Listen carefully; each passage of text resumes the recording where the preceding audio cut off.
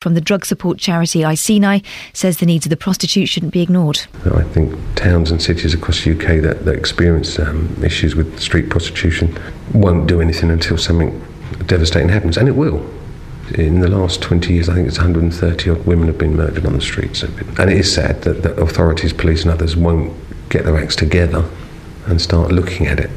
A private military funeral will be held today for Fusilier Lee Rigby, who was hacked to death outside Woolwich Military Barracks in South East London in May.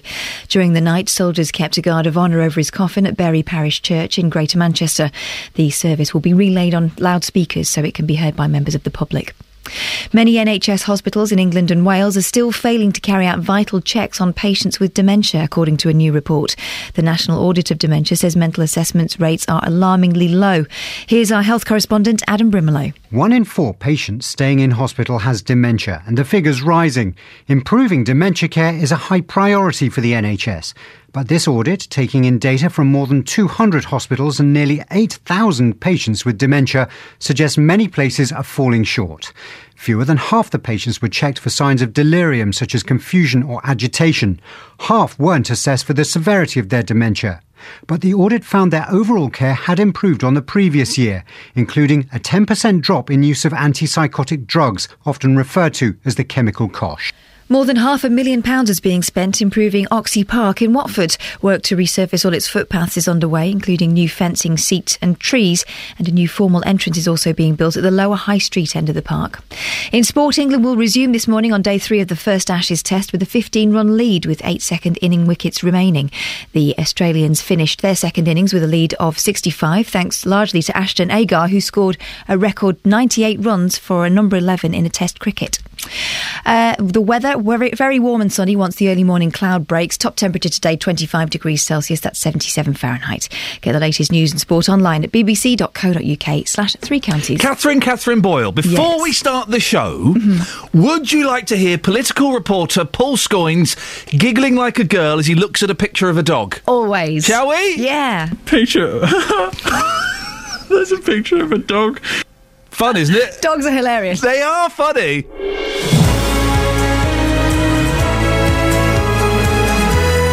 Morning, dear listener. Iain Lee, BBC Three Counties Radio. Lots coming up in the show. I always say it, I don't always mean it. I mean it today. Some sad news. We've lost a member of our team. Not dead or anything, it's not that sad, but a member of our team, very important member of our team, has stepped down. I'll be revealing all in a little bit. But we've got some good things happening as well as tears and sadness. No tears, no sadness. Come on, let's grow up. 4 of our towns in the 3 counties have been shortlisted for an award that none of them want. The UK's #1 crap town. Well, are Milton Keynes, Bedford, High Wycombe and Luton really that bad? New research has come out which identifies the issues most likely to cause tension between neighbours. Parking, blocking access to property. These cause the most problems, followed by noise, boundaries and building work. Well, lots of people have problems with their neighbours, but how do you tackle annoying neighbours? And the front page of The Sun. A milkman has been banned from whistling. Outrageous. Some people don't like it. Remember the other day I told you I was staring at Simon Pegg's buttocks. Do you remember that? Well, while I was staring at his buttocks, he was telling me how much he hated whistling. These things all kind of link up. Would you ban whistling? And also, this Sunday, I plan to teach my 3-year-old boy how to whistle. Any tip? How do you teach someone to whistle? Put your lips together and blow. Turns out, 3.5-year-old can't understand that. Facebook.com/BBC3CR. Send me a text, 81333, start your text 3CR, or you can give me a call, 08459 455 555. Across beds, hearts and bucks. This is BBC Three Counties Radio. It's going to take 5 years to stop street prostitution in Luton. That's according to a special board of authorities in the town. A new strategy to clear up the Hightown area began this week. We talked about it on yesterday's show. And a local dispersal order and a zero-tolerance approach to curb crawling begins on Monday.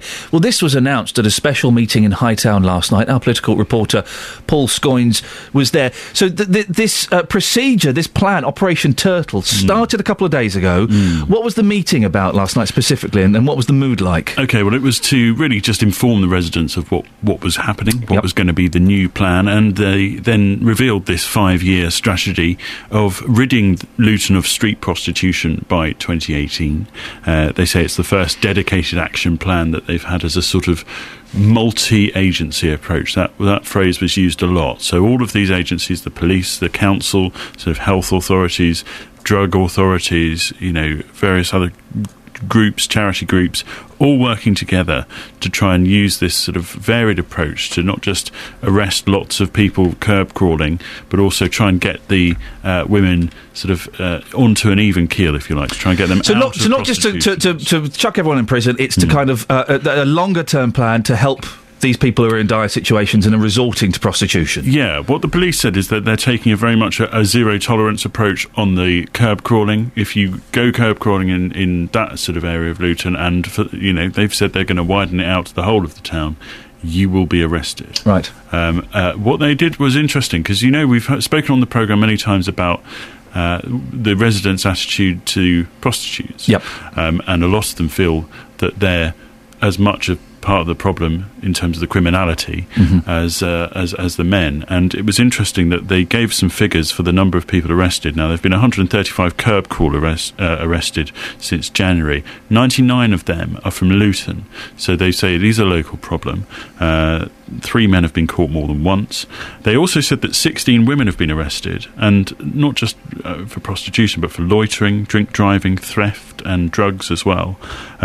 And that, they say, shows that they are taking a proactive approach to dealing with the women as well. But you can't go into prison for prostitution, so you can only get you can get a caution and so on, but you can't. The only imprisonment that you can receive is not paying a fine. Right. So what the police were trying to say yesterday was, don't make the main focus of your sort of anger why we're not locking up prostitutes, because we just can't do that. What is life like for people living in Hightown? Well, we got a varied picture last night. We've got I think there was a real sense of a frustrated population. The community really, at the sort of end of their tether, they're feeling very much like they've got nowhere else to turn to. Wendy Walker, who's a Hightown resident, she told me about life on a daily basis.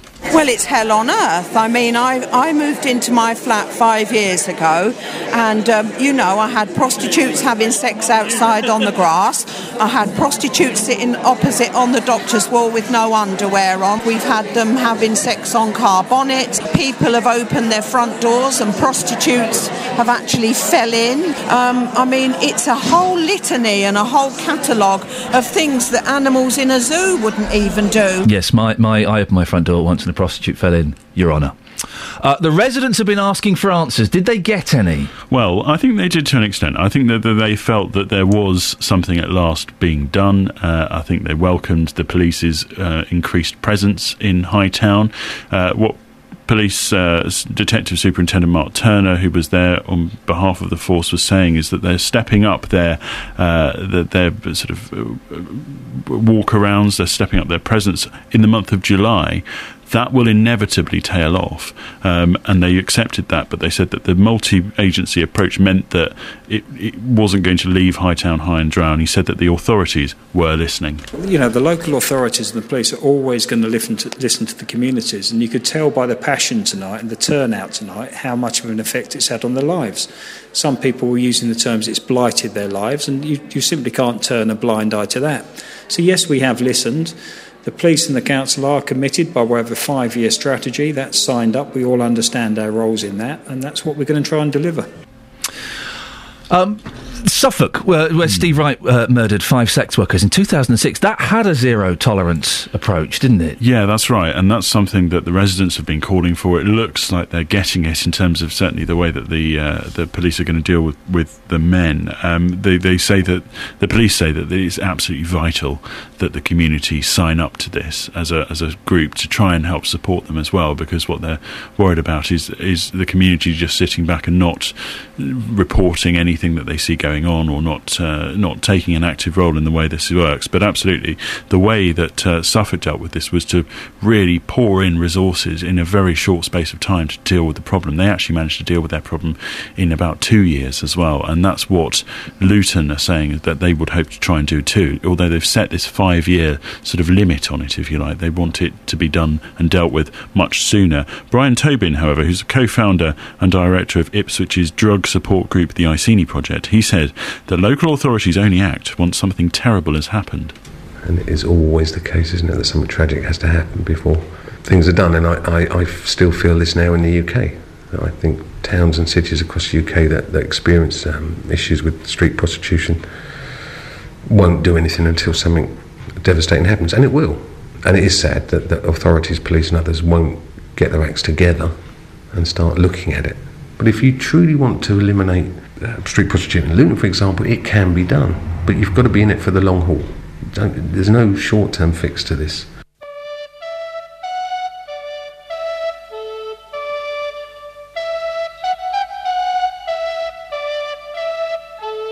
My name is Jack and I live in the back of the Greta Garbo home.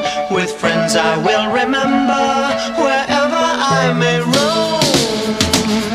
And my name's Jack and I live in the back of the Greta Garbo home for wayward boys and girls. Call up Jack, we live in the back of the Greta Garbo home for wayward boys and girls.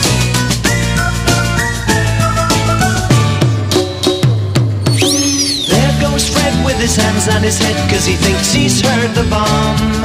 And here comes Superman, who really puts it on. It's lots of fun and I love to run up and down the stairs. I make as much noise as I want and no one ever cares.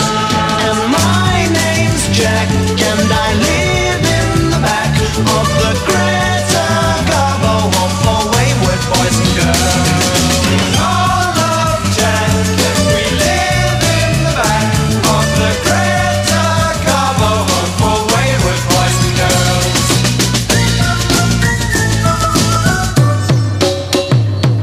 There's Carl over there with his funny old hair and he's never sad at all. And when I grow up I want to run as fast as my friend Paul. There's the prettiest girl in the whole wide world and her name is Melody Men. And here comes my wet brother Tom, who is probably my best friend. My best friend. And my name's Jack and I live in the back of the Greta Garbo home for wayward boys and girls. All of Jack, we live in the back of the Greta Garbo home for wayward boys and girls.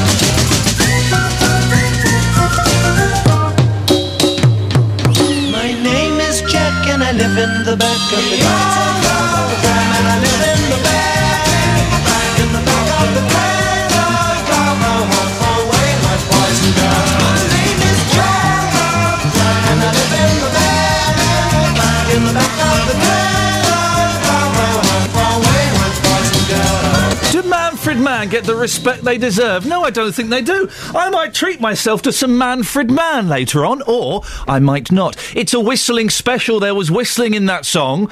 Should milkmen be banned from whistling? And how on earth? I've got a 3.5-year-old boy who is heartbroken that he can't whistle. He was heartbroken when I told him, or, that doesn't count as whistling. Look, Daddy, I can whistle. Or. That's not whistling. Tears. Insensitive parenting, but sometimes cruel to be kind. Chinese tiger mother, that's what I am. But I need to learn how to teach a 3.5-year-old boy how to whistle. It's not easy to describe. 08459 455 555. Travel news for beds, cards and bugs. BBC Three Counties Radio. Good morning. A fair bit of disruption on the trains already today if you're making a journey toward London. Virgin and London Midland are running with delays of up to 15 minutes between Watford Junction and Euston because of a signalling problem at Euston. It's also causing issues for the London Overground, which is suspended between Euston and Kilburn High Road and running with severe delays between Willesden Junction and Clapham Junction. So if you're making a connection with the Overground, that's not looking great, all because of this signal failure at Euston Station. Now, if you're travelling into London on the Northern Line Tube, service via Bank has been suspended southbound Camden Town through to Kennington because of emergency engineering works at Moorgate. Roads, thankfully, are much quieter so far today. No delays yet around Dunstable. Of course, we have got the closure of Pointers Road. It's going to be shut off till mid-September for major reconstruction works between the A505 and Ports Avenue past the Woodside Industrial Estate. Adam Glynn, BBC Three Counties Radio. Thank you, Adam. 6:16, it's Friday the 12th of July. I'm Iain Lee. These are your headlines on BBC Three Counties Radio. The Mayor of Bedford is demanding answers from the town's hospital over the removal of junior doctors from its paediatric unit. An Ipswich charity is warning that needs of Luton's prostitutes shouldn't be ignored by the police in the police and council's efforts to tackle the problem in Hightown. In sport, if anyone was listening to the show yesterday, you'll know this next sentence means nothing to me. England have a lead of 15 runs with 8 wickets remaining going into the third day of the first Ashes Test at Trent Bridge. The weather today for beds, Herts and bucks. Very warm and sunny once the early morning cloud breaks. Top temperature is 25 degrees. Coming up, we've lost a valuable member of our team here at the Iain Lee Show on BBC Three Counties Radio. We shall tell you who and why. Well, very, very soon. 08459 455 555. BBC Three Counties Radio.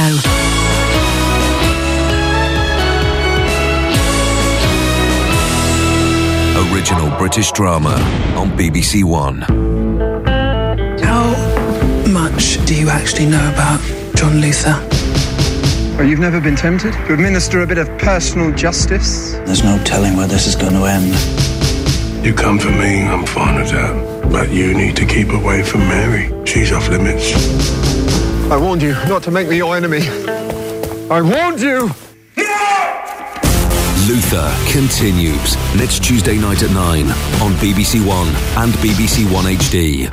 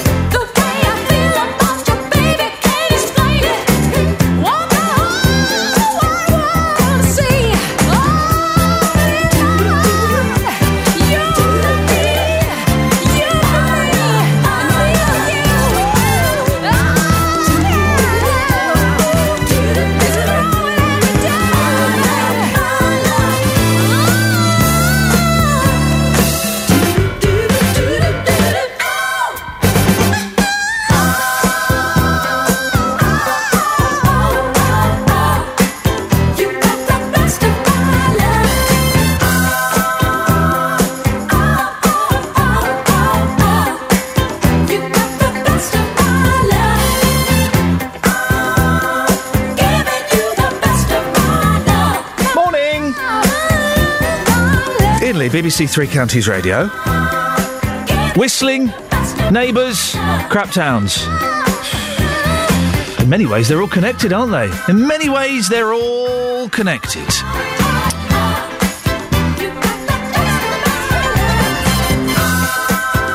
Now, do you get on with your neighbours? Are they the friendly type of people that you can trust to feed the cat while you're away? Or are they a nightmare, making your life a complete misery? New research has come out which identifies the issues most likely to cause tension between neighbours.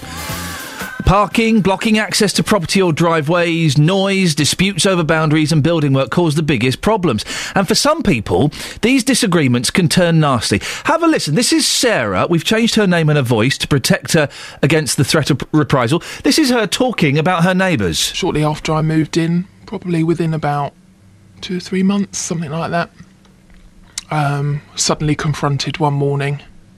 As with most places, there's lots of parking issues. And I think that's generally what it comes down to. And I didn't think there'd be anything further from that at all, really. And just took that as a one-off. But I did report it to the police for fear of other reprisals, thinking there perhaps wouldn't be, but at least if it was logged, then if there was other issues, other people had issues, then at least it gets a picture going, because a lot of people are too scared sometimes to say anything. But over sort of 6-month period, bags of dog mess left on my drive. Well, Sarah has since moved away from the situation, but doesn't sound fun, does it? Not pleasant. Jason from Milton Keynes has had problems in the past until he confronted his neighbours about it. Morning, Jason. Good morning, Ian. How are you? Yeah, I'm good, thank you. What happened to you? Okay. Well, first of all, Ian, I used to live in Hemel Hempstead with a previous partner, and I used to work shifts, like a 6 till 2, 2 till 10. We lived in a bottom floor flat, and obviously we had people living above us. They used to be an absolute nightmare, arguing, shouting, effing and blinding, dogs barking, sound like they were dropping, I don't know, like marbles on the floor, and it was a nightmare. And, we used to go up there and try to talk to them, but they just weren't reasonable. Reported them to the council, but nothing got sorted. Eventually, the employment I was with at the time, they were based in Luton, but they relocated to MK, and I had the opportunity of moving up here with them, which I did.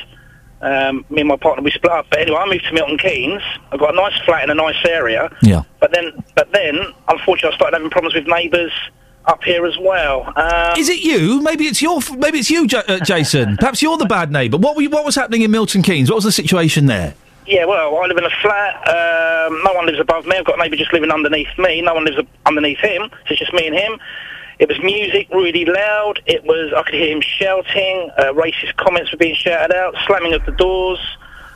This was going on all through the night. It was a nightmare, Ian, to be honest with you. I used to work nights around London doing deliveries, so I needed to sleep in the day. I appreciate people are going to be noisy in the daytime. He was aware of this as well, but still no consideration for me. How did this affect you, Jason? How did it make you feel? I was stressed, Ian. I was tired because I couldn't get no sleep. I was stressed. I was on edge all the time. I thought I've just about had enough of this. And, I had to go and make a complaint to my housing association about the neighbour. And they eventually called him in for a meeting. Not myself, but they called him in. They told me they were going to do this by letter. And then basically he put a note through my door saying, blah, blah, why do you have to go and do this? And I don't do letters and all this. So I thought, right, OK, I'll go down and knock on your door and we'll get it sorted out. So you hadn't spoke to him before, and the council got in touch with him, he went in, and then you decided you're going to go and have a chat with him? I did, Ian, yeah. Yeah, because, OK. I thought, well, I want to get this sorted out. I mean, I'm probably one of the nicest neighbours you could have, Ian. I'm respectable. Yeah. If I park my car at night, if I've been out, I'll park my car. Because my car lights were shining into his bedroom, I always turn my main beams off, things like that, so they don't... So you went and knocked on his door, and there will be some people saying, well, why didn't you do it earlier? I imagine it's quite intimidating to go and knock on a neighbour's door and flag up a problem. What happened when you did go and see him? Well, at first he was a little bit annoyed that I made a complaint, but we sat down and I said to him, are you aware that, you're causing a lot of problems and it's stressful for me living above you? And, I said, and the slamming of the door. And then he said, well, my door just keeps sticking, so I have to slam it when I go out. I said, right, okay, fair enough. And luckily, we managed to have a nice chat, a nice conversation. We did actually get things sorted out. Things have calmed down a lot now. But just one other thing, I've got neighbours who live next to me. Their kitchen is next to my bedroom, so unfortunately they're always in their kitchen, don't matter what time of day or night. Yeah. And that can be quite annoying. I mean, whoever's designed these flats wasn't very clever putting a kitchen next to a bedroom, really, you know. But to cut a long story short, and yeah, things have calmed down a lot. But as I say, it has been stressful in the past. And if anybody out there is having problems with their neighbours, just try and have a chat with them. It's not all that bad at the end of the day, you know. You can get things sorted. Some neighbours, though, and it sounds like this fella was pretty reasonable. And once he calmed down, you know, it's good that you could sort things out. But some neighbours, they're horrible, aren't they, Jason? And if you knock on the door and say, I'm really sorry, but I just think that, you know, playing your music at 11:30 at night and talking really loudly in the garden, it's a little bit out of order. Get stuffed! Go on! Oi! Up it! Get out of it! You get a bit of that sometimes, don't you? You do, Ian. But, you know, with the world we live in these days, mate, you know, there's a lot of violence. There's, well, you know, in knives and silly things like that, you know, is it worth risking your life over it? I mean, some people... you know, I can prove that it can be quite intimidating. Some people don't know what to do, but I don't know. It worked for you going to have a chat. Jason, we have to end it there. Thank you very much. I appreciate that. Jason's had a run of bad luck. My neighbours, for the most part, have been pretty good, except for the people that used to live below me about 10 years ago. Oh, my word. They tried to rip me off out of about $5,000. That's when we fell out. Long story short, I owned the freehold to the property. They wanted to extend their leasehold. And they said, leave it to us, because it's going to be a lot of hassle. We'll sort it out. We'll get it valued. We'll sort it all out. Don't worry. Got a solicitor. And it dragged on for ages, and they kept saying, look, your solicitor's really taking a long time. I suggest you get another solicitor. Eventually I did.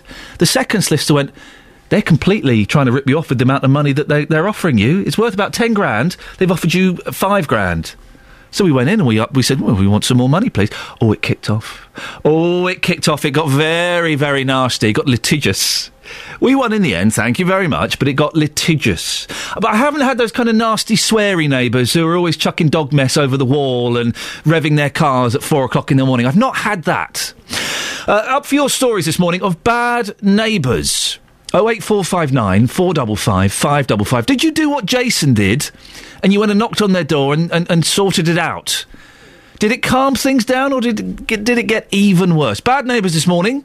What have you had and how did you deal with it? 08459 455 555. Travel news for beds, cards and bugs. BBC Three Counties Radio. Quite a bit of disruption on the trains this morning. Chiltern running with disruption between Leamington Spa and Birmingham Moor Street and Stratford-upon-Avon. It's because of a broken down train between Leamington Spa and Hatton in Warwickshire. So that's causing delays of up to 40 minutes and some cancellations along their services. It's affecting London Midland and cross country in that area as well. Virgin Trains and London Midland have 15-minute delays to and from London Euston between there and Watford Junction because of a signalling problem at Euston. That's probably going to be ongoing for another hour at least, and it's causing severe delays for the London Overground if you're trying to travel into London and make a connection. It's affecting them on several of their routes, including between Euston and Watford Junction.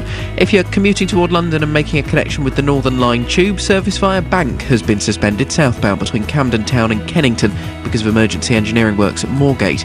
Roads so far today are looking reasonably quiet. No delays or disruption on the M25, even through the roadworks. Adam Glynn, BBC Three Counties Radio. Thank you, Adam. 6:30, News and Sport now with Catherine Boyle. Across beds, hearts and bugs. This is BBC Three Counties Radio.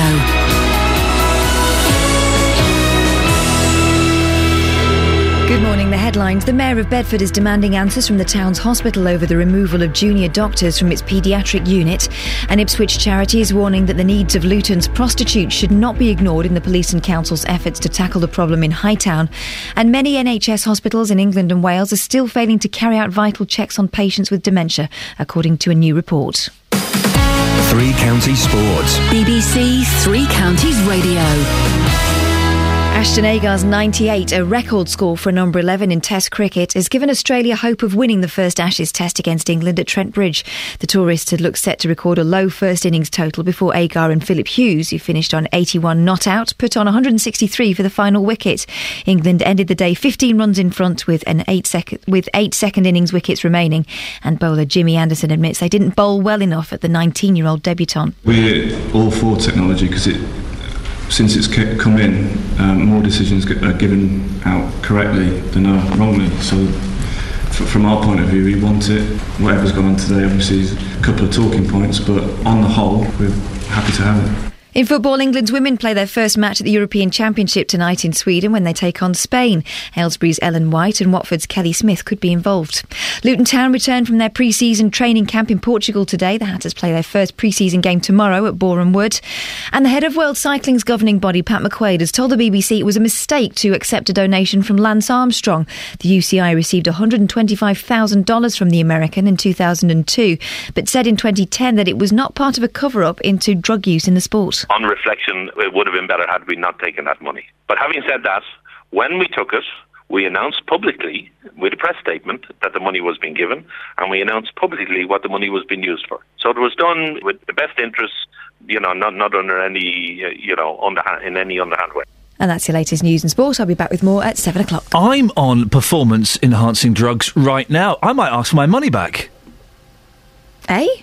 So, Catherine, I was going to ask you about if you've ever had irritating bad neighbours. And then it dawned on me that you are probably the irritating bad neighbour, aren't you? I'm not at all, no. Really? Go on, continue with your hypothesis. Well, no, just you're loud, you're noisy, northern, and some people could take offence at that. Detached house.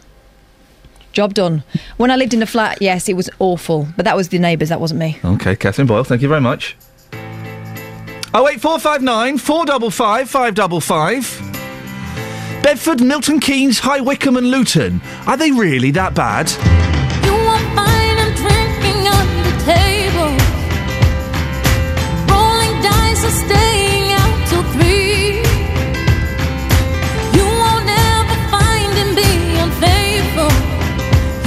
Find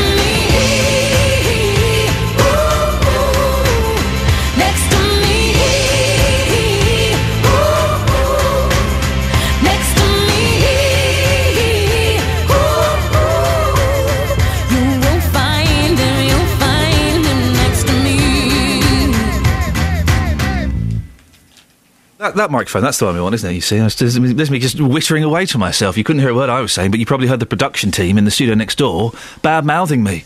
Oh, you see, that's what happens. 4 of our towns in the 3 counties have been shortlisted for an award that none of them want. It's the last time I'm going to say this word, because I don't particularly like this word, and they've got young ears. The UK's #1 crap town. There we go. We won't use that anymore. So, in the running, we have Milton Keynes, Bedford, High Wycombe and Luton. Well, if you live in those places... do you want to defend them? 08459 455 555. Tell us what's so good. Or maybe, you agree that they are not very nice places. The book's publishers are looking to whittle the list, currently 100 strong, down to a final 50, and asking for people to stand up for their towns. Well, Justin Dealey knows a thing or two about rubbish things. Justin! Yes, hello, Ian. Good morning, Justin! You well? Good morning! I'm very well, because you have finally given me that lovely green shirt I was eyeing up a couple of weeks ago. You are going to sparkle this weekend, bad boy. It might be, it might be a little bit too tight on my shoulders. So could you get me a bigger one? Yes, I can do. Mind you, all of my shirts are pretty tight, though, to be fair. That's probably the baggiest shirt that I've got.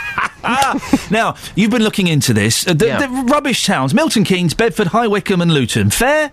Seems a bit harsh to me. And of course, back in 2004, Luton was named as the UK's #1 crap town, which is not a great title to have. And no. What I find... It's not a brilliant title. You're right there, Justin. Yes, well done. It's not at all. I mean, in terms of Luton, where I am this morning, you've got to think about the town. The culture's great here. The football team's great. BBC 3 Counties radio's great. The airport's great. Luton Who. So many great things about Luton, but some people, of course, just cannot back it up. What's interesting about this particular edition is, as you mentioned, 100 towns on that list. People need to defend their town to stop it ending up in the short list of 50. So I'm here in the town this morning. I spoke to Jane a moment ago. Jane lives in Luton. I said to her, can you defend your town? This is what happened. Sorry, I really can't. Just can't. Sorry. Nothing good about Luton at all? It's different cultures, I suppose, which is interesting. They do the carnival every year, which is quite interesting as well, but as for... it's mainly the buildings, the rubbish, the buses. Well, at least you're being honest. Thank you very much indeed for your time. Thank you. It's not great, is it? Wow, she was struggling. She was really struggling. And so she lives in Luton. She lives in Luton, lives here for, 15 years or so. So the people that are coming forward with this book, if they're looking for people to defend Luton, and of course that was the first person I spoke to. I'm sure we're going to find lots between now and 9 who will defend it. But certainly the first person I spoke to simply couldn't defend it, was laughing about the town where they live, because in their opinion, it's that bad. I'd be interested to see who does defend it. On Facebook, facebook.com/BBC3CR, well, there's lots of people trying to defend Milton Keynes, but then there are people attacking these places as well, Justin. Of course. Is Luton, let's speak frankly and honestly, is Luton getting a bad rap, or is this a sign that Luton is struggling a bit and it needs to pull its socks up? Quite possibly. I mean, if you look at the last year or so working with you on this programme, we've often done stories in Luton. Whenever I've been out speaking to people, and again, you can call it a small minority, you can call it what you want, but certainly the people that I speak to say Luton is not the town that it used to be. It's as simple as that. A number of people that I speak to say enough is enough. I want to leave this town. However, I'm sure there's people again listening right now who are going to phone your show and say, I've lived in Luton all of my life. It's a fabulous town. It was named the UK's #1 crap town in 2004. That was harsh, and I'm going to defend my town to make sure that doesn't happen again. Justin Dealey, thank you very much indeed. Well, if you want to pick up that mantle and defend your town, 08459 455 555. Milton Keynes is also on the list. We asked some people what they thought about Milton Keynes. This is what they had to say. It's very unfair. Milton Keynes is one of the nicest places to live. It's very green, very versatile. There's lots to do. It's great for young families, great opportunities for work. So no, I think it's very unfair. They probably don't like the roundabouts, but then they don't understand them and the grid system. But I don't know. I wouldn't say. It's probably people that haven't actually visited Milton Keynes and seen it at its best. I think that's completely unfair. I'm a massive evangelist for Milton Keynes. I always tell people how good it is, and we've got a lot to offer in terms of our parks, parks and our canals and the Redway system. I think it's brilliant. I've not been to the other places, so I can't comment on them, but I'd be amazed if there aren't 101 other worse places than Milton Keynes to live in. I think Milton Keynes is an easy punchline to a lot of jokes, but I think if you spend a lot of time here, it certainly would win you over. I wouldn't say it's the worst. I definitely wouldn't say that. I would say Bedford is slightly better, but I think it's not as bad as people think it is. I think it's still fairly safe. I think there's a lot of opportunities here, and I don't think there's definitely not as much crime as Luton, that's for sure. Well, joined now by Lee Scriven, who wrote a history of Milton Keynes. Good morning, Lee. Yeah, good morning. Why should Milton Keynes not be on the list of bad towns? I think it's different. I think when things are different, people tend to be negative. I think it's very different from Bedford, very different from Luton, and very different from any other sort of major town in the country. I mean, I know that from my work, from previously being a musician and then having the privilege to sort of work in the football industry. I do travel, up and down the country, and so I've been lucky enough to go to most towns in the country, and trust me, I don't think it's one of the worst.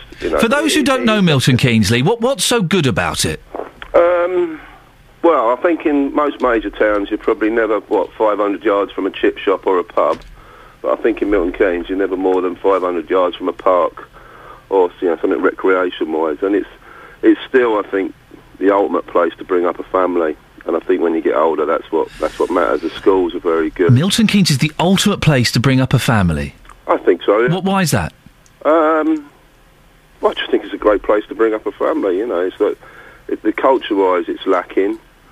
But the schools are really fantastic. Most of the houses were built in the 70s to I think it was the Parker Morris standard. Even some of the houses that come under major criticism, they're very large, inside, very spacious. You've got your car parking on your drive. The side schools are very good. It's a very safe environment. It does have some problems. Someone mentioned the redways, the cycle paths. They're a bit. Well, they need a lot of work, don't they? To put it politely. No, I don't think so. I think people making them criticisms actually don't use them. I do. We always get cyclists phoning up saying they're not very good. I can use redways. I can get to work in 10 minutes, 10, 15 minutes, and do about 5 mile on a redway. And no, so I'll be honest, the redways are in a lot better state than the roads. So you think Milton Keynes shouldn't be on the list? What about Bedford, High Wycombe and Luton? Do you think? I wouldn't say shouldn't. Oh. Culture-wise, it's really lacking.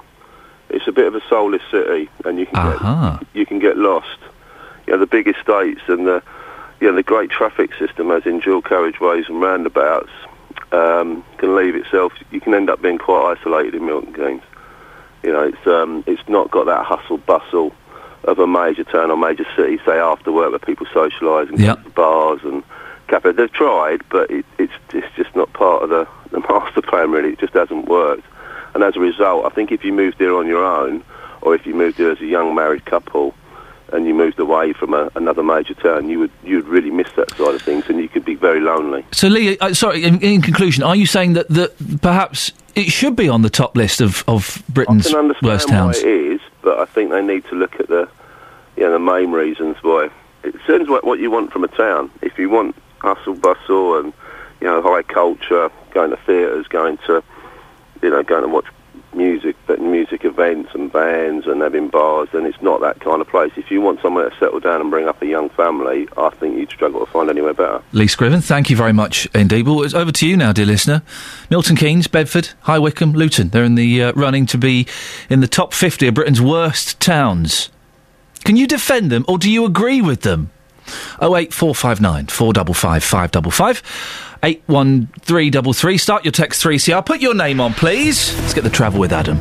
Travel news for beds, cards and bugs. BBC Three Counties Radio. The A120 westbound just across into Essex near Stansted Mount Fitchett. We have reports of delays. Apparently a broken down car which has lost its tyre about 2 miles before Stansted, so that could affect you this morning.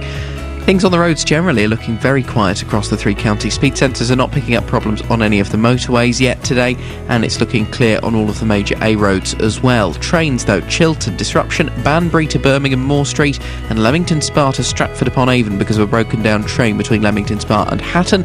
It means 40-minute delays and some cancellations can be expected, including on services to and from London's Marylebone. No estimate for when normal service will resume through there. Good news, though, for London Midland and Virgin. They're back to normal now into and out of Euston after a signalling problem earlier. However, still severe delays for the London Overground between Euston and Watford Junction. If you're commuting toward London and catching the tube, the Northern Line service by Bank suspended southbound between Camden Town and Kennington. It's because of emergency engineering works at Moorgate, and minor delays to the whole of the Bakerloo line because of a signal failure at Waterloo. Adam Glynn, BBC Three Counties Radio. Adam, thank you very much indeed.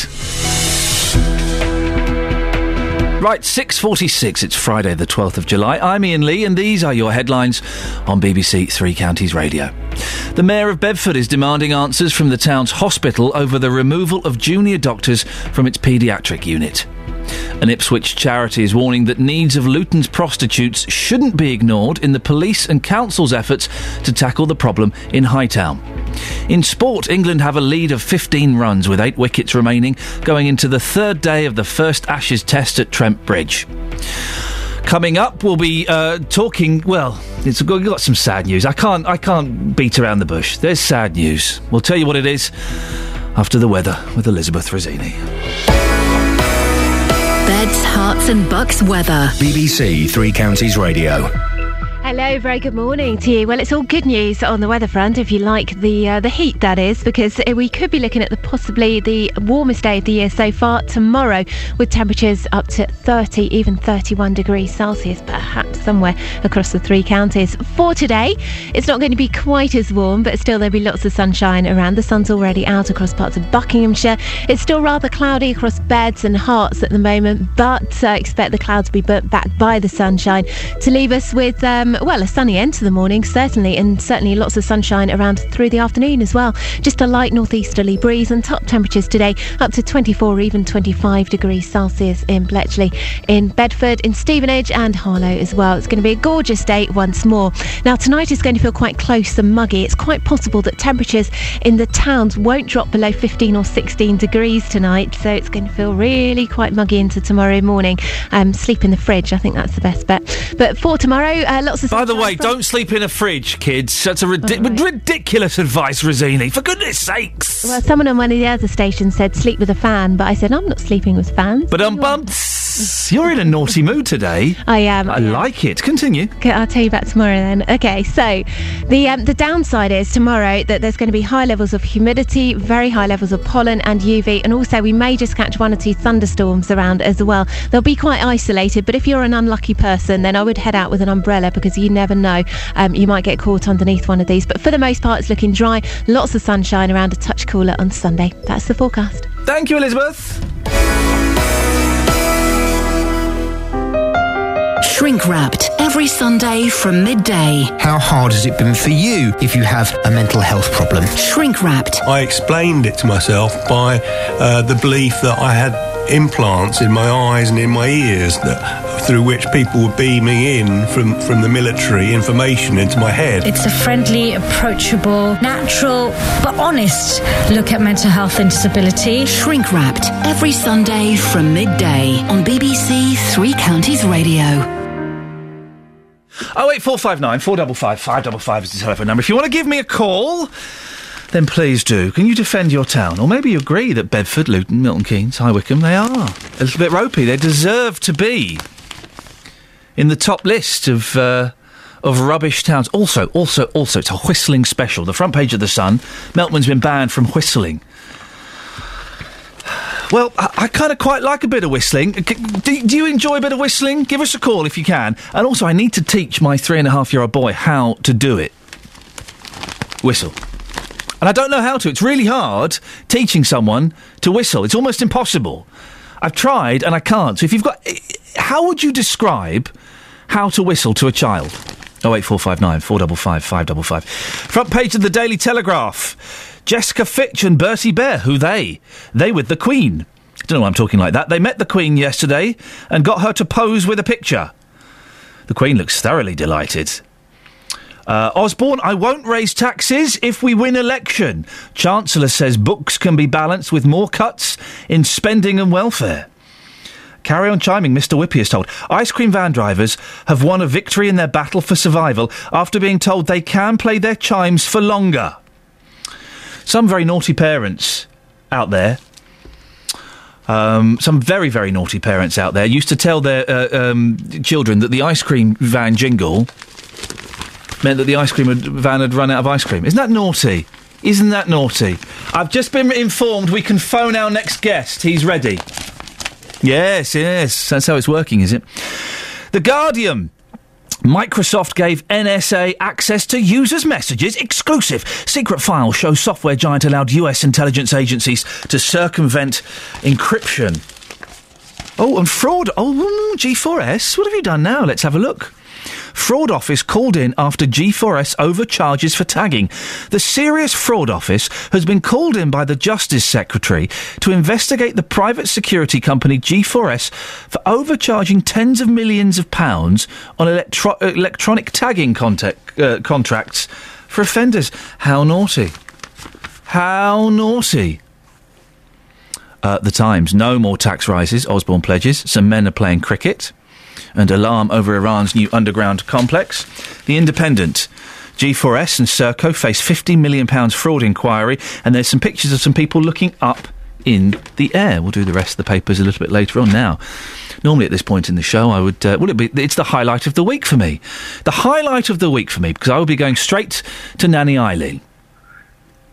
We've lost Nanny Eileen. Not like that, she's alive! She's just handed in her notice. Now, I don't know... Are you all right? Hello? Hello? Yeah, can you just keep quiet?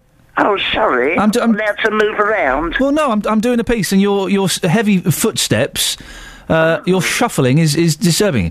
Oh, I'm beginning to see why Nanny Eileen threw in the towel. Well, listen, the thing is... I was hoping she'd come on for one more and we could do a big farewell. She said, no, I don't fancy it.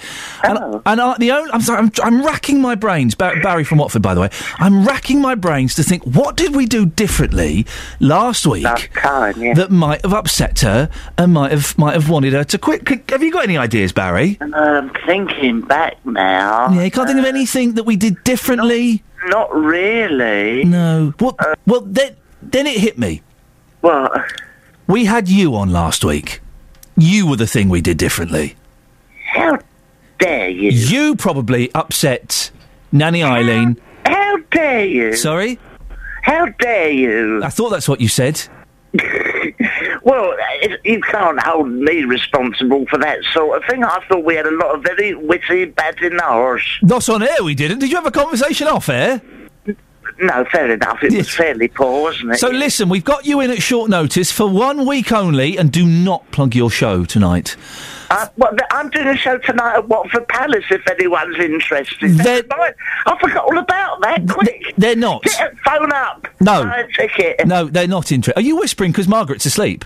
No, it's because I've literally just woken up. The whole thing's taken me by surprise. Despite this being arranged yesterday. So, yes, I know. So listen, you, for 1 week only, you are judging our BBC introducing track. Well, steady on. If this is success today, can I do it again next week? 1, it won't be, but 2, even if it is, no. This week's... Friends. No, not at all. Pals. No, you're literally a stopgap. Witty. This week's song is from... Regular on Radio 2. It's called From Grace. From Grace? It's by the singer-songwriter Owen Stephen, who's from Hitchin. Would you like to have a listen? I would. Owen Hitchin from Stevenage. Here we go. Oh dear, this is awkward. Come back, Nanny Eileen, I'm sorry.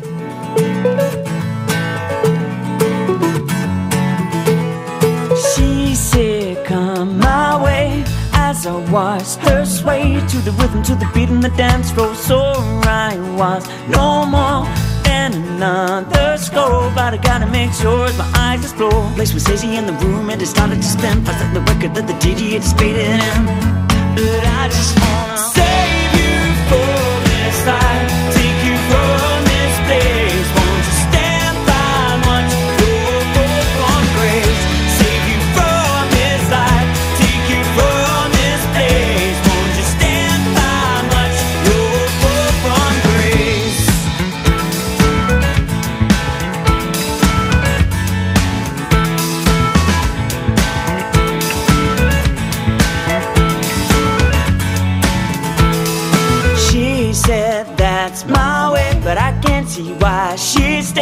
can see the rain and pain on the sides. My wise beyond her years. Out of lifetime's tears, disappears and visit your toenail. She looks so tired, but the night had only just begun. She forced a smile and she told me she was having fun. But I just wanna save you from this life, take you from this place. Won't you stand by and watch your forlorn grace? Save you from this life, take you from this place. Won't you stand by and watch your forlorn grace?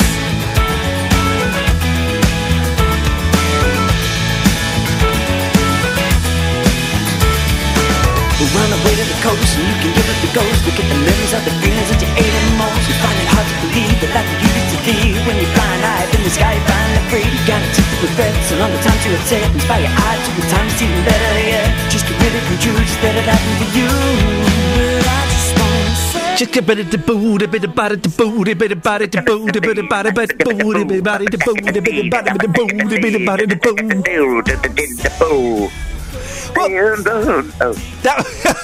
There we go. That was Owen Stephen, who's from Hitchin, and that was his song called From Grace. Nanny Eileen is no longer with us. I don't mean like that. She's just handed in her notice, and she is. We wish her the very best of luck and lots of love. So we said for 1 week only. We've got Barry from Watford. Barry, what did you make of that song by Owen Stephen? Do you know what? 2 weeks out of 2, you've done it. Wonderful tune that was, catchy, bouncy, ideal for a summer's day. Yeah. I loved it. Why were you rolling an R? There's no R in the word love. I'm trying to I'm trying to be a bit like Jukebox Jury. I'm trying to speak in a, like a cool cat. So Mark I loved it. No. Mark's out of 10, Barry. Oh, well, a 10 out of 10. Well, wonderful. Well, and have you got a message? You've performed in showbiz. You say you're a regular on Steve Wright Show. Have you got a message for young Owen Stephen? Yes, I have. If you want to come to the Watford Palace Theatre tonight at 7:45, I'm doing a show with John Thompson from The Fast Show. Plenty of tickets left if you fancy coming. Bring as many people as possible. 7:45. That's embarrassing. Oh. And apart from that, jolly good. Keep up the good work. Put the phone down. Bye. Come back, Nanny Eileen. Bye-bye. Bye-bye. That was awkward, wasn't it? 08459 455 555. Travel news for beds, cards and bugs. BBC Three Counties Radio. Things starting to slow up a bit on the M25, anti-clockwise, looking heavy into the roadworks from Waltham Abbey toward Enfield, busy then from the M1 to Kings Langley, and quite slow from Maple Cross round to the M40. Also problems just across over in Essex, the A120 westbound, Stansted Mount Fitchett. Apparently delays partially blocked by a broken down car which has lost its tyre about 2 miles before Stansted at the airport. On the trains, Chiltern running with disruption, Banbury to Birmingham Moor Street and Leamington Spa to Stratford upon Avon. They've got a broken down train between Leamington Spa and Hatton, causing delays of up to 40 minutes and some cancellations as well. London Overground running with severe delays between Euston and Watford Junction after a signal failure at Euston earlier this morning. If you're making a journey with the Tube, Northern Line services via Bank are suspended southbound Camden Town to Kennington because of emergency engineering work at Moorgate, and the Bakerloo line, minor delays for the whole line, signal failure at Waterloo. Adam Glynn, BBC Three Counties Radio. Thank you, Adam. Milton Keynes, Bedford, High Wycombe, Luton, you are all rubbish towns. Phone up and defend yourself. 08459 455 555. On FM, AM, online and digital radio. This is BBC Three Counties Radio.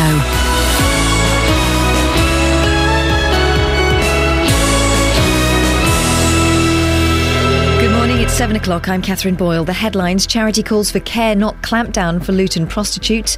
Bedford Mayor demands hospital answers, and Drummondley Rigby laid to rest. BBC Three Counties Radio. An Ipswich charity is warning Luton that there needs to be a more caring attitude towards High Town's prostitutes if they're ever to be taken off the streets.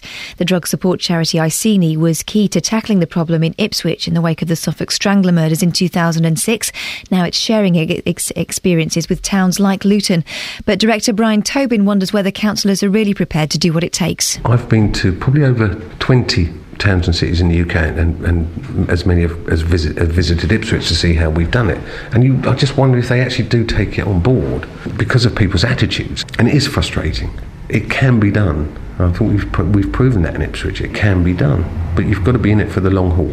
The Mayor of Bedford is demanding answers about staffing levels at the town's hospital. It comes after junior doctors working in the paediatric unit complained a lack of consultants meant they were often working unsupervised. The hospital responded by removing the students from the unit, telling BBC Three Counties Radio it was a temporary move to deal with the situation which presented a risk to patients' safety.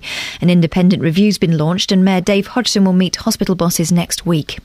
A private military funeral will be held in Greater Manchester today for Fusilier Lee Rigby, the soldier killed outside his barracks in London in May. Yesterday, hundreds of people lined the streets of Bury as his coffin was transported to a church under military escort. Judith Moritz reports. Fusilier Lee Rigby was a machine gunner with 2nd Battalion, the Royal Regiment of Fusiliers. He also took the ceremonial role of drummer, and yesterday his colleagues from the Corps of Drums escorted his coffin into the regimental parish church in Bury. They stood vigil over the soldier's body overnight and will join his family and friends at the funeral later this morning. Crowds of people, including many veterans, are expected in the town to listen to the service as it's relayed on loudspeakers. The government is expected to confirm it's postponing plans to try to discourage smoking by banning all branding on cigarette and tobacco products. Ministers had been keen to introduce standardised packaging following a public consultation last year, but Downing Street is said to have been worried about the impact it would have on jobs. More than £500,000 is being spent improving Oxley Park in Watford. Work to resurface all its footpaths is underway, including new fencing, seats and trees. A new formal entrance is also being built at the lower High Street end of the park. In sport, England will resume day 3 of the first Ashes test against Australia at Trent Bridge, 15 runs ahead of their opponents. Alistair Cook and Kevin Peterson took the host from 11 for 2 to 80 for 2 after losing Joe Root and Jonathan Trott early in the second innings. The weather very warm and sunny once the early morning cloud breaks, with top temperature today of 25 degrees Celsius, that's 77 Fahrenheit. Get the latest news and sport online at bbc.co.uk/3 counties. 3 seconds short. Now, I'm assuming you still get paid the same. I'm assuming so too. If you were to add up those 3 seconds over the year, that would probably make close to a minute. I missed out some breathing so I could finish early so you could get more breathing in. Oh, thanks very much. I was thinking of you. Thank you, Catherine. Thinking of me? How pleasant. How pleasant. Morning, this is Iain Lee, BBC Three Counties Radio. It's Friday and it's going to be nice weather. Wonderful! Lots coming up on the show this morning, including Milton Keynes, Bedford, High Wycombe, Luton. You are rubbish towns. You need to buck up your ideas. It's not coming from me. All of these towns have been shortlisted for the award of the UK's #1 rubbish town. I've phrased it slightly differently to how it is being phrased. What do you think? Can you defend your town if you live in it? Or do you actually agree and think, well, to be honest, yes, these places do need to buck up their ideas? New research has come out which identifies the issues most likely to cause tension between neighbours. It's the usual stuff: parking, noise, disputes over boundaries. Well, have you had bad neighbours and how did you tackle them? And as a milkman claims on the front page of The Sun, he's been banned from whistling. Would you ban whistling? I love a bit of whistling. But how on earth do I teach it to my 3-year-old son? Facebook.com/BBC3CR. You can send me a text 81333, start your text 3CR, or you can give me a call 08459 455 555. Across beds, hearts and bucks. This is BBC Three Counties Radio. Now, it's going to take 5 years to stop street prostitution in Luton. That's according to a special board of authorities in the town. A new strategy to clear up the Hightown area began this week, and a local dispersal order and a zero-tolerance approach to curb crawling begins on Monday. Well, Wendy Walker, Hightown resident, says life on a daily basis has become very difficult. Well, it's hell on earth. I mean, I moved into my flat 5 years ago, and, I had prostitutes having sex outside on the grass. I had prostitutes sitting opposite on the doctor's wall with no underwear on. We've had them having sex on car bonnets. People have opened their front doors and prostitutes have actually fell in. It's a whole litany and a whole catalogue of things that animals in a zoo wouldn't even do. It's a 24/7 thing. It doesn't happen in the day or night. It's round the clock. And, you know, even as old as I am, men accost me and ask me how much I charge. Women 9 months pregnant get asked, are they doing business? If you dare to wait for a taxi on the wall, you get a boy who could possibly be your grandson drive up and say, how much do you charge, love? You've spoken as a community about the inspiration you've taken from places like Ipswich. Just tell us what you've seen there, or what you've heard of what's happened there, that's given you some hope for what's happening in Luton. It took murders, didn't it? And all I can say is how there hasn't been murders and some pro stuffed in a shoe around our area. It's just a miracle. Well, that was our reporter Paul Scoyne speaking to Wendy Walker, who's a Hightown resident. I'm joined now by Laura Church, Head of Business and Community Services at Luton Borough Council. Good morning, Laura. Good morning, Ian. Residents are very upset, and they feel this is long overdue, don't they? Residents have told us they've had lots of concerns over a long period of time. We have been working to tackle the issue, but that's why we want to introduce this new strategy, learning from places like Ipswich, which have tackled this issue head on, and that's really what we wanted to talk to the community about last night. So what is this new strategy then that you're pursuing? We've developed a new strategy. It's working with all of the partners, and that's really what's important, is that all the partners are working together to a vision to remove the on-street sex trade from Luton as a whole in 5 years. And how are you doing that? We've got a 5-pronged strategy, which is looking at tackling the demand. So on-street sex trade is a business, so we've got to disrupt that business. We need to support the women to exit, and some of these women are vulnerable victims, and we need to ensure that they are being supported. We need to tackle the residents' concerns and talk to them, and that's really important. It's interesting you mentioned the needs of the prostitutes before you mentioned the needs of the residents. The needs of the residents is fundamental to the overall vision. The overall vision is everyone is a victim in this, and we've got to work to tackle that. The people who are having sex up against their front doors, or sex on their car bonnets, or being, pregnant women being approached in the street, they would suggest, I would imagine, that perhaps they deserve a priority. What would you say to that? We've got to prioritise the work with the residents and tackling that issue, but we've also got to deal with the other issues around this, the women, the people who are coming in to buy sex, and also the underlying people who are profiting from this, people who sell drugs, all of those issues. Just dealing with one of those things on its own doesn't work. The residents, and we've heard this a lot on this show, feel that the council and the police aren't being tough enough on the women working as prostitutes. What would you say to that? We are always reviewing our practices. What we want to try and do now, though, is look at the individual circumstance of each of the women and work to develop a package that deals with their needs. And that may look at enforcement, but we need to do that work around identifying what their needs are. Why has it taken so long to respond to this? Because I've been here for 8-9 months, and I've pretty much covered it since I've been here, and it's been going on for much longer than that. We've been looking and dealing with the issue. We've put in place dawn patrols to clear up some of the litter. We've been doing some of the work in the Pars housing estate in Hightown to deal with the issues of bin stores. So we have been doing some work, but we've also reviewed best practice from elsewhere. We've had people from Ipswich down to have a discussion about what they've done. We've also looked at best practice from Cardiff and other places. But it's taken a long time to get to this. Why has it taken so long? I don't think it has taken a long time. The residents think it's taken a long time. The residents feel it's taken a long time, and I think one of the issues is we haven't been going out properly and talking to the residents about what we have doing and what we are proposing to do in the future. So last night's meeting was the start of that process. So we've also agreed that we will meet with them regularly to discuss how things are going, pick up on their concerns, and we can also talk to them about the enforcement policy. Police are stepping up their presence for the month of July. So it's going to stop, it'll cut things for a month. Then what happens? The police have actually been doing more intensive operations since the beginning of the year. But now they're doing a whole programme of work in July, and they will continue to be active on this issue. And that's part of what the strategy is for, is to get the buy-in from the council, the police and other agencies to work on this as a long-term commitment. So is the police presence going to be increased after July? The police will still be around after July. How much? How often? Every night? Every other night? Every week?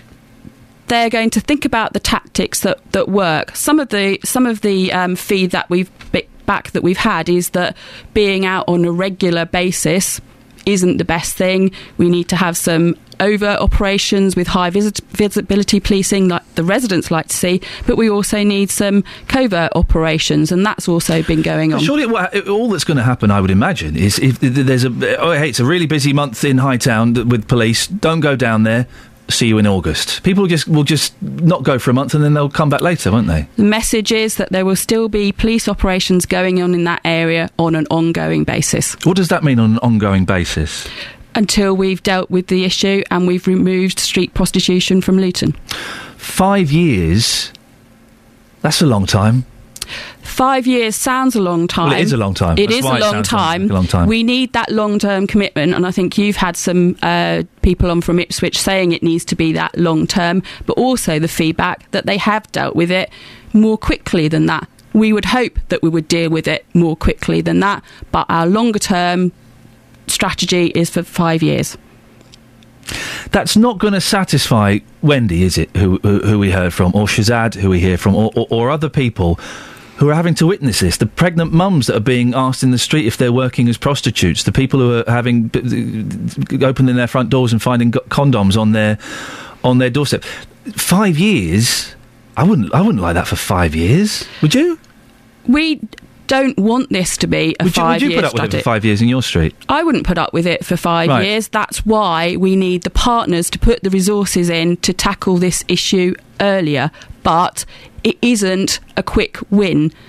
And that's really what we've started to talk to the community about, is we can't eradicate this overnight, and none of the other areas that have been dealing with it have been able to eradicate it overnight. We need that longer term approach. If you move these on from Hightown, it's just going to move it somewhere else, isn't it? That's why this strategy is about removing it from Luton. So you've got police all across Luton in July?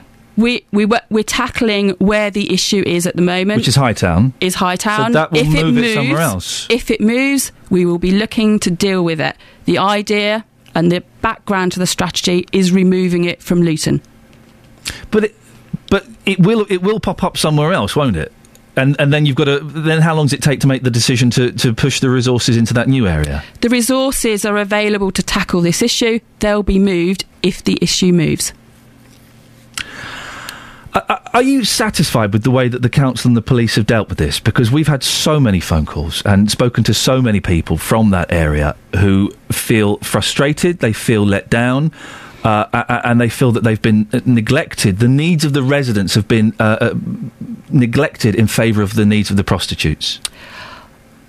I've heard that criticism from the community at a number of meetings, and I think that's why we had the meeting last night to talk about what we're doing to support the needs of the residents, to tackle the curb crawlers, the people coming in, to deal with the environmental nuisance. And that was really the message that we were trying to give last night and have given at other meetings. But we need to be dealing with all those issues. So the victims are being the residents, the businesses, and the women, but dealing with also the underlying business of the sex trade. And we need to deal with all of those issues. Laura Church, Head of Business, Community Service at Luton Borough Council, thank you very much for coming in. Go out and enjoy the sunshine now, as I believe it's quite a nice day out there. 08459 455 555 is the telephone number. If you want to give us a call, you can also go to facebook.com/BBC3CR, or you can send me a text, 81333. Start your text 3CR. It's 7:15 or thereabouts. Let's get the travel now with Adam. Travel news for beds, cards and bugs. BBC Three Counties Radio. Cheers, Iain. Delays on the M25 anti-clockwise through the roadworks. It's looking slow. There's a broken down vehicle between Enfield and Potters Bar. We've also got slow-moving traffic from the M1 round to Kings Langley, that's junction 21 to 20, and as you continue from Maple Cross to the M40 junction 17 to 16. Slowing up on the A1 as you make your way southbound through Boreham Wood from Stirling Corner toward Apex Corner. A little busy now on the B45/40 as well. This is Lynch Hill in Markyate around the junction with the A5. We have ongoing disruption on the trains. Chiltern affected by delays of up to 40 minutes and some cancellations as well. They've got a broken down train between Leamington Spa and Hatton affecting services between Banbury and Birmingham Moor Street and Leamington Spa and Stratford upon Avon. If you're going toward London, the Overground, severe delays Watford Junction to Euston after signal failure at Euston earlier today, and the Northern Line Tube is severe delays now. It's running once again, but severe delays via Bank between Camden Down and Kennington. Minor delays for the whole of the Bakerloo line because of a signal failure at Waterloo. Adam Glynn, BBC Three Counties Radio. Thank you very much, Adam. 7:16, it's Friday the 12th of July. I'm Iain Lee. These are your headlines on BBC Three Counties Radio. An Ipswich charity is warning Luton that there needs to be a more caring attitude towards Hightown's prostitutes if they're ever to get off the streets. The Mayor of Bedford is demanding answers about staffing levels at the town's hospital. In sport, England will resume day 3 of the first Ashes test against Australia at Trent Bridge, 15 runs ahead of their opponents. The weather today for Beds, Herts and Bucks, very warm, sunny once the early morning cloud breaks. Top temperature is 25 degrees. Coming up, 4 of our towns have been shortlisted, well, for Britain's most rubbish town. Milton Keynes, Bedford, High Wycombe and Luton. Is that fair? Are they rubbish towns? Or can you defend them? 08459 455 555. We've not had many people jumping to their defence. So maybe, just maybe, Bedford, Milton Keynes, High Wycombe and Luton, maybe they are terrible towns. BBC Three Counties Radio.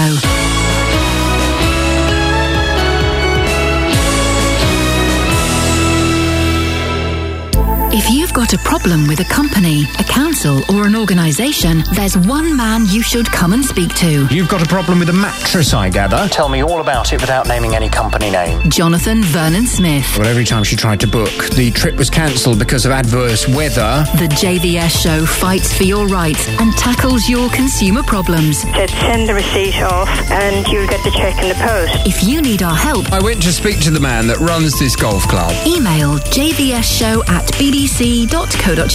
I'm just very pleased that you've got the money. And we could do the same for you. Thanks ever so much, Jonathan. The JVS show on BBC Three Counties.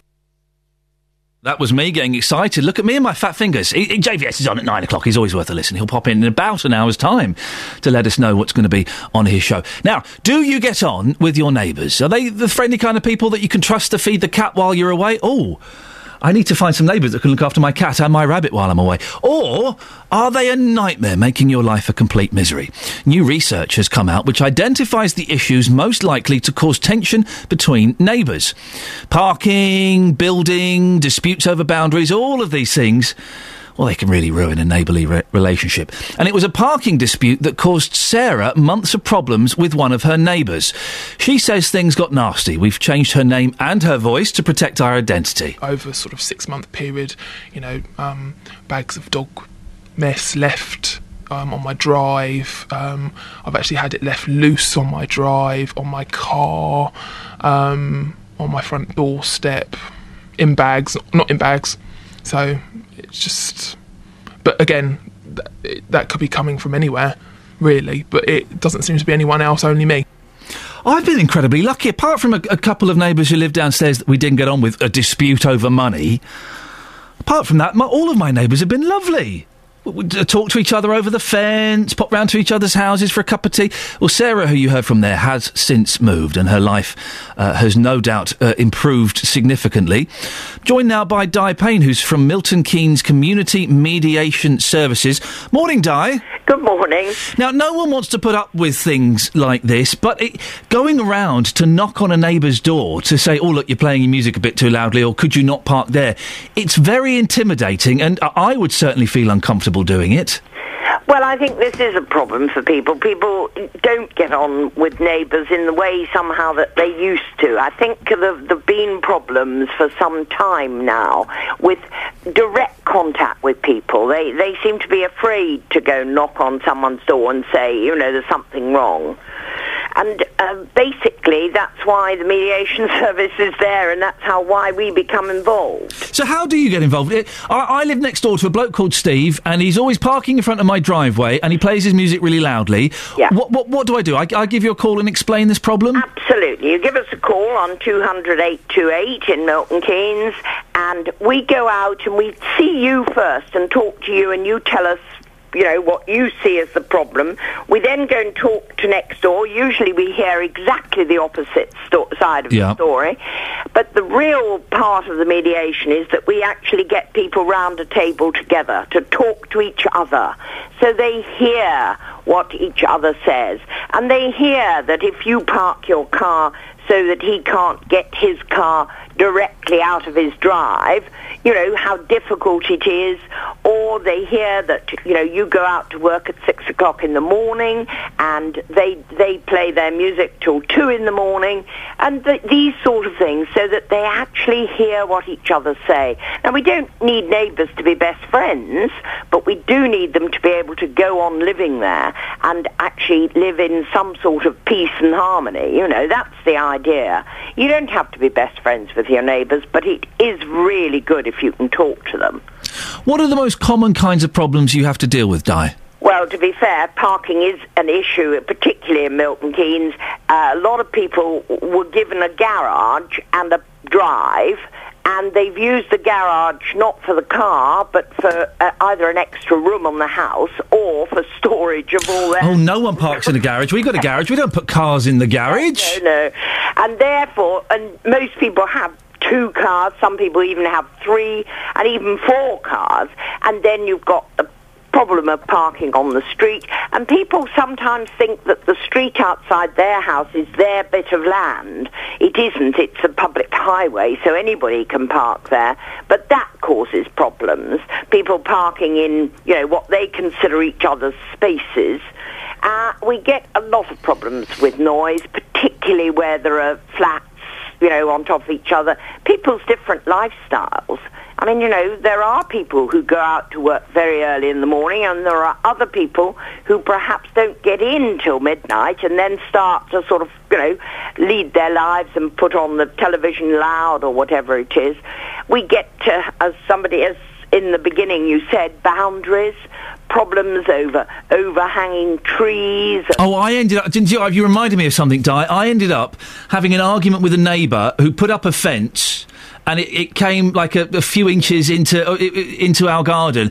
And I just thought, do you know what? Life is too short. Let him have the extra couple of inches. I don't care. Yes, but that's exactly the sort of thing. You took the idea, well, what is 2 inches? It's nothing, but...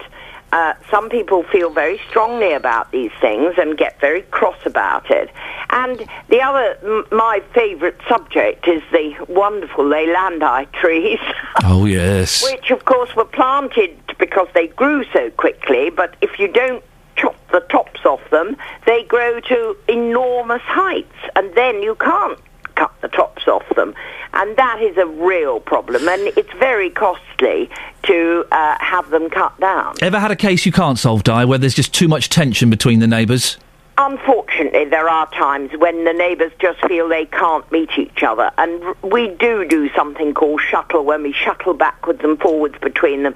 It's never as successful as getting them to actually face each other and talk to each other properly, but it is possible to do that, and we do occasionally have to do that.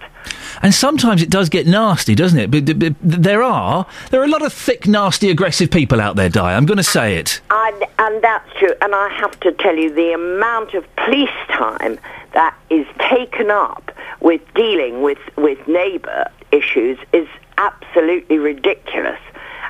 It really is. The number of times the police are called out to deal with matters which really are nothing to do with police. And, there's no criminal offences being made, but people become anxious and concerned, and so they waste police time. Di Payne from Milton Keynes Community Mediation Service, thank you very much indeed. I want to hear your stories this morning about your bad neighbours. 08459 455 555. Is it the noise? Is it that ridiculous barking dog? Or are they just horrible, aggressive thugs? 08459 455 555. Oh, there's the theme tune to motor racing. That's exciting, isn't it? No reason to play it, just sounds good. Now, Milton Keynes, Bedford, High Wycombe and Luton. What have they got in common? Well, they've all been shortlisted for inclusion. Music is completely irrelevant, but it's kind of quite nice. Adds a bit of drama to the story. They've all been shortlisted for inclusion in a book that identifies the most rubbish town in the UK. The list is currently 100 strong and will be whittled down to a final 50. We've already heard about Milton Keynes, but what about Bedford? Here's what people said about their town. There isn't a lot here, really. I don't think. We don't make the most of what we have got either. We don't promote it very well. You only hear all the time about the bad points. So, yeah, I would agree that it should be up there, really. Well, you get a lot of trouble in Bedford, a lot of alcohol. You have a lot of homeless still in the town centre, shops closing down and with boards out the front. It doesn't make it look like a place you want to come and shop in. It's hard to define a positive because they've been talking so long now about making changes over 30 years and they've not done anything. I think they should try looking elsewhere because I've lived in a lot of places and I'm more than happy to spend the rest of my life in Bedford. It's beautiful. Beautiful river, the swans, the ducks. People are nice, they're genuine. You get people living here from all over the world. It's very cosmopolitan and I love it. We can talk to Conservative Bedford Borough Councillor Christy Adams. Christy, Bedford's a crap town. Absolutely not. It's an amazing town and it's got fantastic shopping. I completely disagree. I mean, for me, like this Sunday, I was in the arcade in the middle of Bedford. The shop was shut. I was with my 11-year-old daughter and she said, I really like the thing that's in the window. And the man who was inside was just doing a stock take and he opened up the shop for us. We bought the things that we wanted. And then I left my shopping, actually, a bag of shopping. Oh, you're a nightmare, you are. I know, I am. I left my shopping in the shop, went home, and then saw from my receipt the phone number, phoned him, he was still there, and then he came out, unlocked his shop again, and brought my shopping back to me. I mean, that is just fantastic. That is brilliant. But, so that is brilliant, and you are a nightmare. You're not. If I had a shop, you'd be banned. So Bedford has a nice man there, but what else has Bedford got going for it? Defend it against these authors. Well, I just think actually in the town centre you've got Beale's, you've got a wonderful independent department store, you've got Boots, you've got all the shops that you could possibly Boots? need. You can't put Christy, you can't put Boots down as a thing that makes Bedford good. Well, some of the little smaller towns that I know don't have a Marks and Spencer's or a Boots or or where are they going to get their meal deal from? And that's the thing, is that actually when you look at Bedford, honestly, I think people like to talk it down, but, I mean, it's got the most fabulous riverfront, it's got some really, really great things about it. Town centre parking, a cinema that's dying, traffic, are they negatives? Well, the thing about the cinema, it has free parking next to it, so I don't agree with that.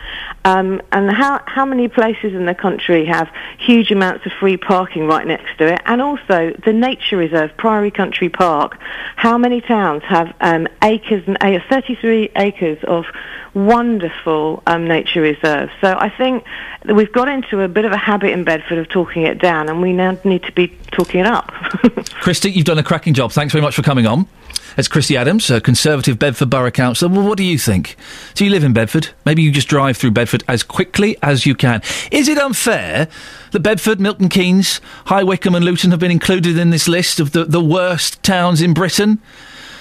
Phone up and defend it. I'll be honest, we've had some... Bedford has been defended, Milton Keynes has been defended. No one's been able to defend High Wycombe or Luton. 08459 455 555. Is there a reason for that? Travel news for beds, cards and bugs. BBC Three Counties Radio. There's still a lane closed on the M25 anti-clockwise because of a broken down vehicle through the roadworks section. It's between Enfield at junction 25 and Potters Bar at junction 24, with congestion back to Waltham Abbey at 26. It's also slow anti-clockwise from Maple Cross round to the M40. The A1 looking busy through Boreham Wood from Stirling Corner toward Apex Corner. Disruption for Chiltern Railway services between Banbury and Birmingham between Moore Street and Leamington Spa and Stratford upon Avon. So if you're travelling that way this morning, expect delays of up to 40 minutes and some cancellations as well. It's a broken down train between Leamington Spa and Hatton causing the issues. The London Overground running with severe delays after a signal failure earlier at Euston, though they look like they're running better now between Watford Junction and Euston. They have still got delays on some of their other routes between Willesden Junction and Clapham Junction, for instance. Northern Line Tube back to normal service via Bank southbound Camden Town to Kennington, but you've still got minor delays for the Bakerloo line because of a signal failure at Waterloo. Adam Glynn, BBC Three Counties Radio. Thank you very much, Adam. 7:30 News and Sport. Here's Catherine Boyle. Across beds, hearts and bugs. This is BBC Three Counties Radio.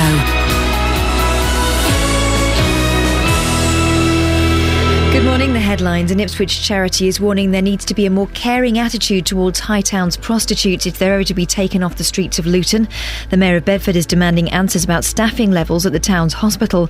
The government's expected to confirm it's postponing its plan to try to discourage smoking by banning all branding on cigarette and tobacco products. Three Counties Sports. BBC Three Counties Radio.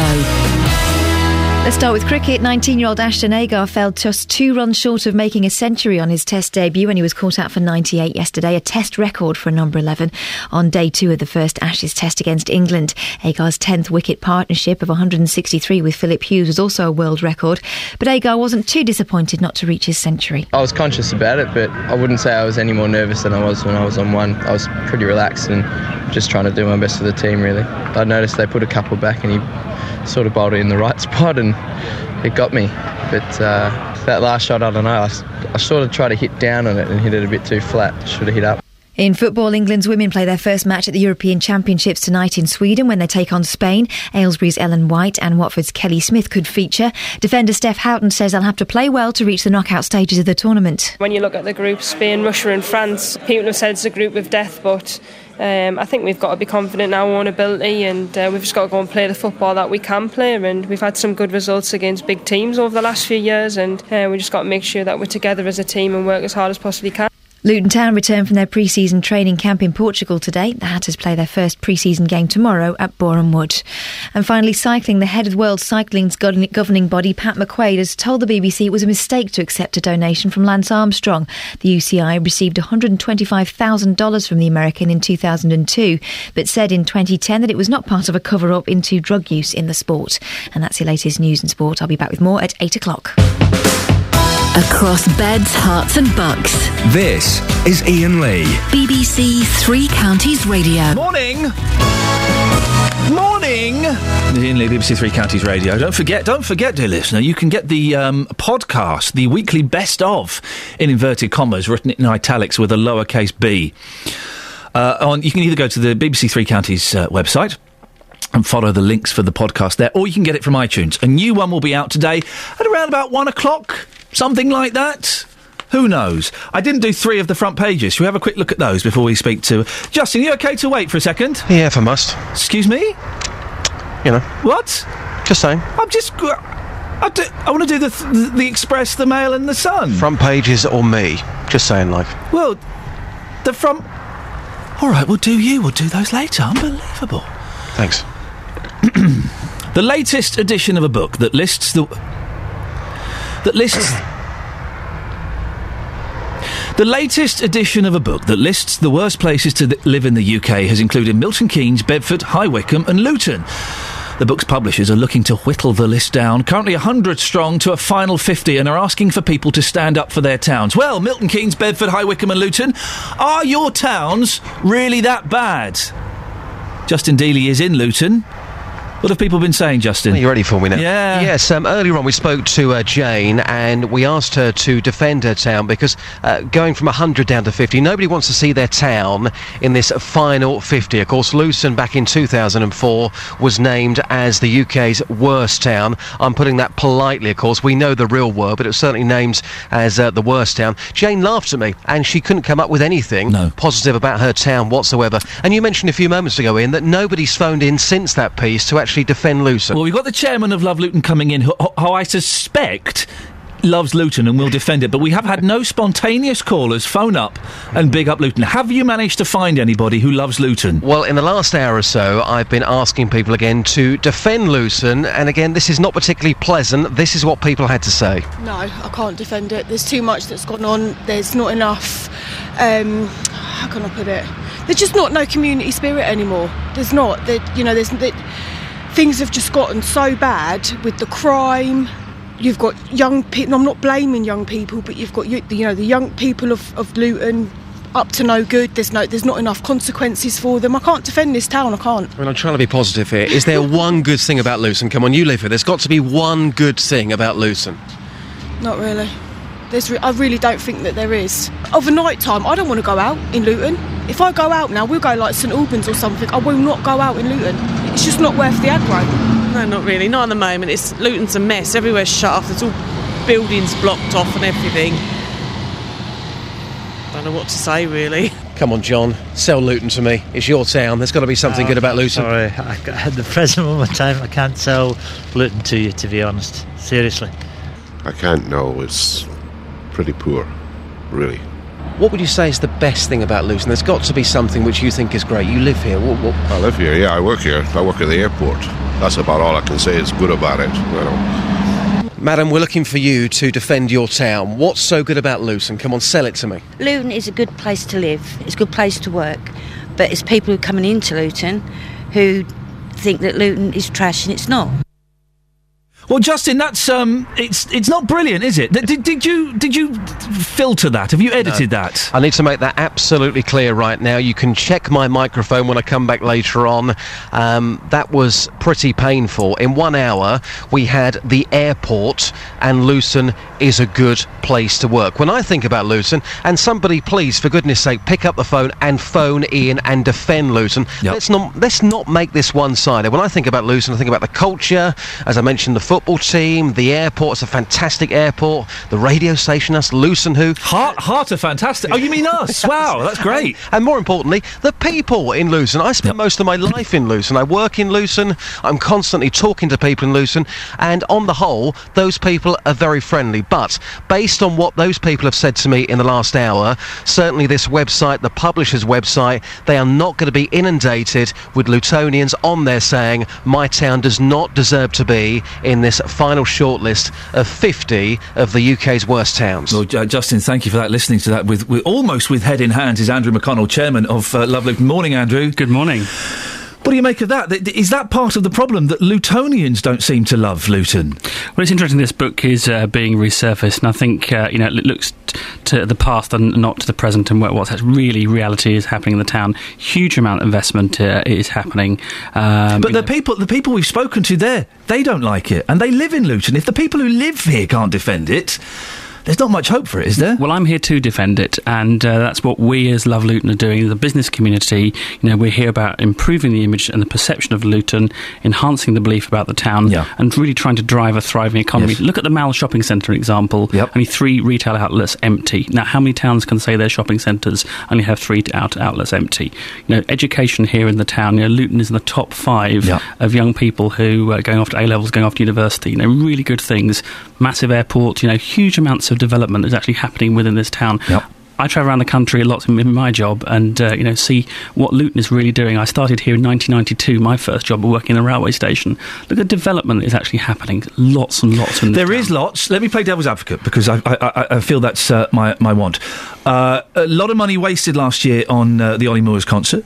A lot of money being wasted, overspent on that busway thing that you've got going on. Lots of areas that haven't been built on, that are being left derelict. So there are reasons that people could consider it that, couldn't they? Yeah, I take your point there. And the Love Luton Festival last year, just get a little bit, Love Luton is the businesses come together. Not a single penny of taxpayers' money is being spent on this to promote the town. We're all united about what we're trying to do here and really be positive about what's going on in the town. There is a lot thriving about it. There's a lot more to be done still here, and I would say to listeners, if you're on Twitter this morning and you do love Luton, go on there and actually put the hashtag not a crap town, because Luton certainly isn't. Okay, well listen, we've got a couple of callers. Let's go to Tom in Luton. Tom, good morning. Tom? Hello? Hello, Tom, can you hear me? I'm Sam, actually. Yes, I can hear you fine. Excellent. You're on the radio. What do you want to say about Luton? Do you love it? Love it. I hate it. I've never seen it. I mean, you don't have to do any competitions. It's the worst town in Great Britain. Tell me why it's so bad, in your opinion. Well, I mean, just the only good thing I can see about Luton is adjacent to the M1. You can get away from it occasionally, you know.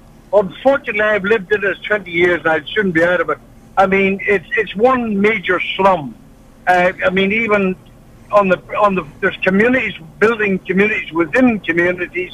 Also, there's no park. The traffic system must have been designed by someone from another planet, you know.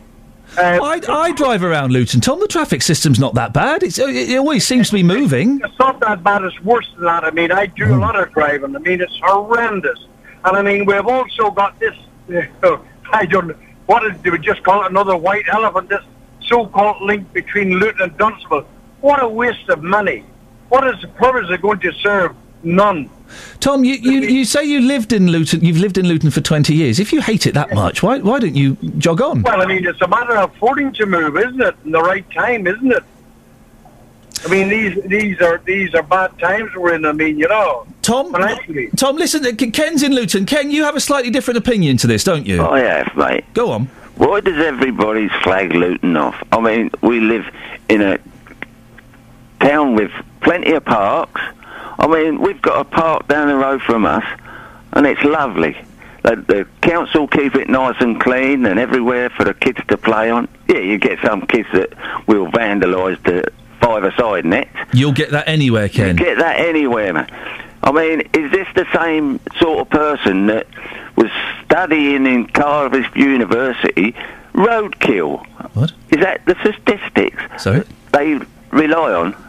I'm not quite sure what that point is, but Tom, hang on, Ken, let's go to Tom. Tom, there are loads of lovely green spaces in Luton. You don't get that in every town. Tom? He's most probably drowned in the shower. Hello. Yes, well, Hamill. I'll come back to you in a second, Andrew. Don't worry. So, Tom, there's loads of lovely green parks in Luton. Yeah, so is Hamill Hempstead, but doesn't make it a better place. Green spaces. Okay, Tom and Ken, thank you very much indeed. Two different opinions there, Andrew. Ken is right. There are loads of lovely green areas and green spaces, and not every town is lucky enough to have that, are they? Not at all. And I say, there's a lot more to be done here in Luton. I started here in 1992, my first job at work in Luton Station. Yep. Look at where the town was and look at where the town is now. It really is a changing town, and the business community is really, really driving forward, positivity and putting their own investment in the town, actually spending private investments, and not taxpayers' money being spent, like the airport development that's going on, university that's being spent, real money that's being poured into the town to really make real change. Why do you think, because listen, before I came and worked here, I was a little bit biased against Luton. I love Luton now. I come here and I work here and it's a joy to work here, and everyone I've met, most of the people I've met have been lovely, and there's great places to go off and have some food and things like that. So my opinion was changed. Why do you think that so many people don't like Luton, though? Well, I think it's just over the years it's really just been bashed by some media outlets, and I think there is a small minority that want to bash Luton. But actually, you look at what we've done. Since January this year, we've got 16,000 followers on Twitter who have ticked that they actually love Luton. That's a small number, I know, but it's people want to be positive about the town. I'm looking at Twitter this morning. People are sort of retweeting and saying I actually do love Luton, and I think that there's a lot more to be done here in the town, and I think the one thing is the business community is really, really here to drive forward lots of change, lots of investment, and we're here to be positive about what's going on. Andrew, thank you for coming in. You've put a very passionate defence forward, and I appreciate that. Thank you very much indeed. That's Andrew McConnell, Chairman of Love Luton. It's over to you now. What do you think? 08459 455 555. You heard two very passionate callers as well. Very passionate. One very angry. I don't understand. If you hated a place so much, why would you live there for 20 years? You'd find a way to move out, wouldn't you? You'd think you would. 08459 455 555. Can you defend Luton, Milton Keynes, Bedford and High Wycombe? On the subject of Milton Keynes, Chris says, I live in Milton Keynes, have done for 30 years, live my whole life here. It has everything, and people that say otherwise are crazy. And Diane says, I love Milton Keynes. There's lots to do, great shops, people are lovely, lots of green areas. Most people who don't like Milton Keynes have never been here. 08459 455 555. Travel news for beds, cards and bugs. BBC Three Counties Radio. Taking a look at the speed sensors, the A5 is looking a little bit busy southbound as you come down toward the M1, but not too bad. Through Dunstable it's running reasonably well, and there are some short delays on the A418 this morning through Wing. It's looking a bit busy on the northbound side, really. Things looking pretty clear on the A1 as you come down toward the Black Cat roundabout. It's not as bad as some mornings, though you'll still find a bit of the usual queue approaching there coming down from Eton Soken, and it's definitely slow as you make your way into London. Busy through Boreham Wood from Stirling Corner toward Apex Corner. Chiltern, on the trains, we have disruption between Banbury and Birmingham Moor Street and Leamington Spa and Stratford-upon-Avon. They've got a broken down train between Leamington Spa and Hatton, mainly affecting northbound services, and they've got buses running from Leamington to Hatton. 40-minute delays and cancellations are to be expected through the affected area as well, meaning if you're making a long-distance journey with Chiltern, you could well be affected. If you're going in toward London, the Bakerloo line totally back to normal after a signal failure at Waterloo earlier this morning. And just looking at the M25, long delays through the roadworks section this morning. Broken down vehicle between Enfield and Potters Bar. It's slow back to Waltham Abbey. A lot of congestion there. Adam Glynn, BBC Three Counties Radio. Thank you very much. 7:45. It's Friday, the 12th of July. I'm Iain Lee. These are your headlines on BBC Three Counties Radio. An Ipswich charity is warning Luton that there needs to be a more caring attitude towards Hightown's prostitutes if they're ever to be taken off the streets. The Mayor of Bedford is demanding answers about staffing levels at the town's hospital. In sport, England will resume day 3 of the first Ashes test against Australia at Trent Bridge, 15 runs ahead of their opponents. Coming up, the Mayor of Bedford is calling for an emergency meeting after an independent review was launched into why junior doctors were removed from the hospital's paediatric unit. We'll have more before 8, but before that, let's get the weather with Elizabeth Rossini. Beds, Herts and Bucks weather. BBC Three Counties Radio. Hello, good morning. It's going to be a lovely sunny day again today. We do have a bit of cloud to clear away first, some parts of Bedfordshire and Hertfordshire, but that cloud's slowly burning back. It's now reasonably sunny over Buckinghamshire already, and we'll see a very sunny afternoon. Just a light northerly breeze. Temperatures at the moment, well, they're slightly on the chilly side actually, particularly over Buckinghamshire. We've got sort of 8-9 degrees at the moment, but those temperatures rising nicely in the sunshine. We'll eventually get, I think, to between 23, possibly as high as 25 degrees Celsius. A lovely day.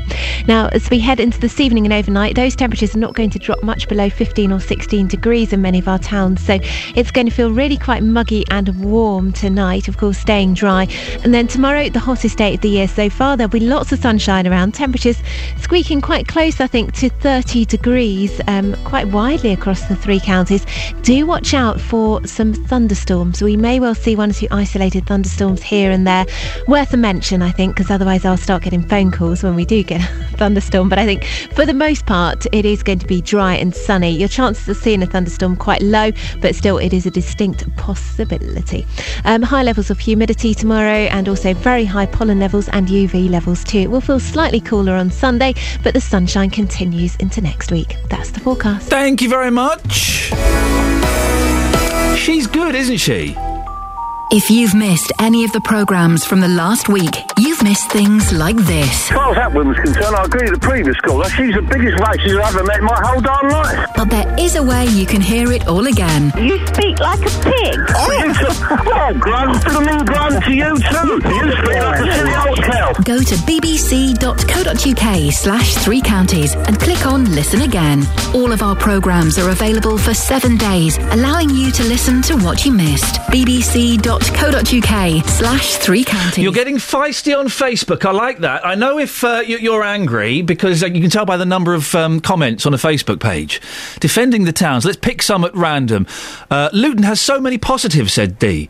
I moved here from London a few years ago and have met some of the nicest people. My kids go to great schools, and your town is what you make it. It's just a shame Luton is run by a bunch of incompetent idiots who spend money on things we don't really need and make cuts on essential services. Ruth says, High Wycombe is not rubbish. It was a furniture town. Huh? Has the famous Caves Museum, etc. It has lots of tourist attractions. Whoever compiled this list is not up with the real world. Slough and Luton are by far worse. Slough? Whoa, whoa, whoa. I was born and raised in Slough. Hang on a second. Christina says, I think no one is defending Luton because recent topics on the show, like prostitution, gun crime, stabbings, and the overspend on Love Luton. Need I say more? And one more entirely at random from Beverly. No, Milton Keynes certainly is not a rubbish town. It is what you make it. There are good and bad parts in every place. We've lived in Bletchley nearly 6 years and love it. As someone else said in an earlier post, the only downside is we're about 2 or 3 hours from the coast. 08459 455 555. Now, a story that we touched on yesterday. It's developing as we speak. The Mayor of Bedford is calling for an emergency meeting after an independent review was launched into why junior doctors were removed from the hospital's paediatric unit. In a statement, the Bedfordshire Hospital NHS Trust said, without these junior doctors, who form a vital part of the medical workforce, the Trust cannot safely provide all paediatric services. They were withdrawn as there weren't enough consultants to supervise them. The hospital say next week they'll announce changes to how some of its children's services are delivered, but haven't confirmed what they will be or when they'll come in. Well, the Mayor of Bedford, Dave Hodgson, is also the chair of the Health and Wellbeing Board. Joins me now. Dave, what's your understanding of this current situation? Well, exactly as you said, Ian. I mean, we're waiting for clarity next week, and that's what we need. We need that clarity about the paediatrics. Why are they not telling us now? I don't know. I think they're trying to sort out in terms of covers for making sure they have the paediatric consultants in, but we wait for them to have the information. So I know that there's been, and not lack of cover, but there's been concern about the supervision of those doctors in training. And that's why Health Education East of England and the General Medical Council have decided to withdraw the doctors because of the quality of the supervision. And so they're actually now trying to put in place other provisions in terms of getting other consultants in, and obviously finding them is not quick. But we need clarity and we need it quickly, and that's an absolute priority for the paediatric care in Bedford Hospital. And we've been told we'll get that next week. We need it early next week because people, parents with sick children are anxious even at the best of times. With this, that's going to add to anxiety.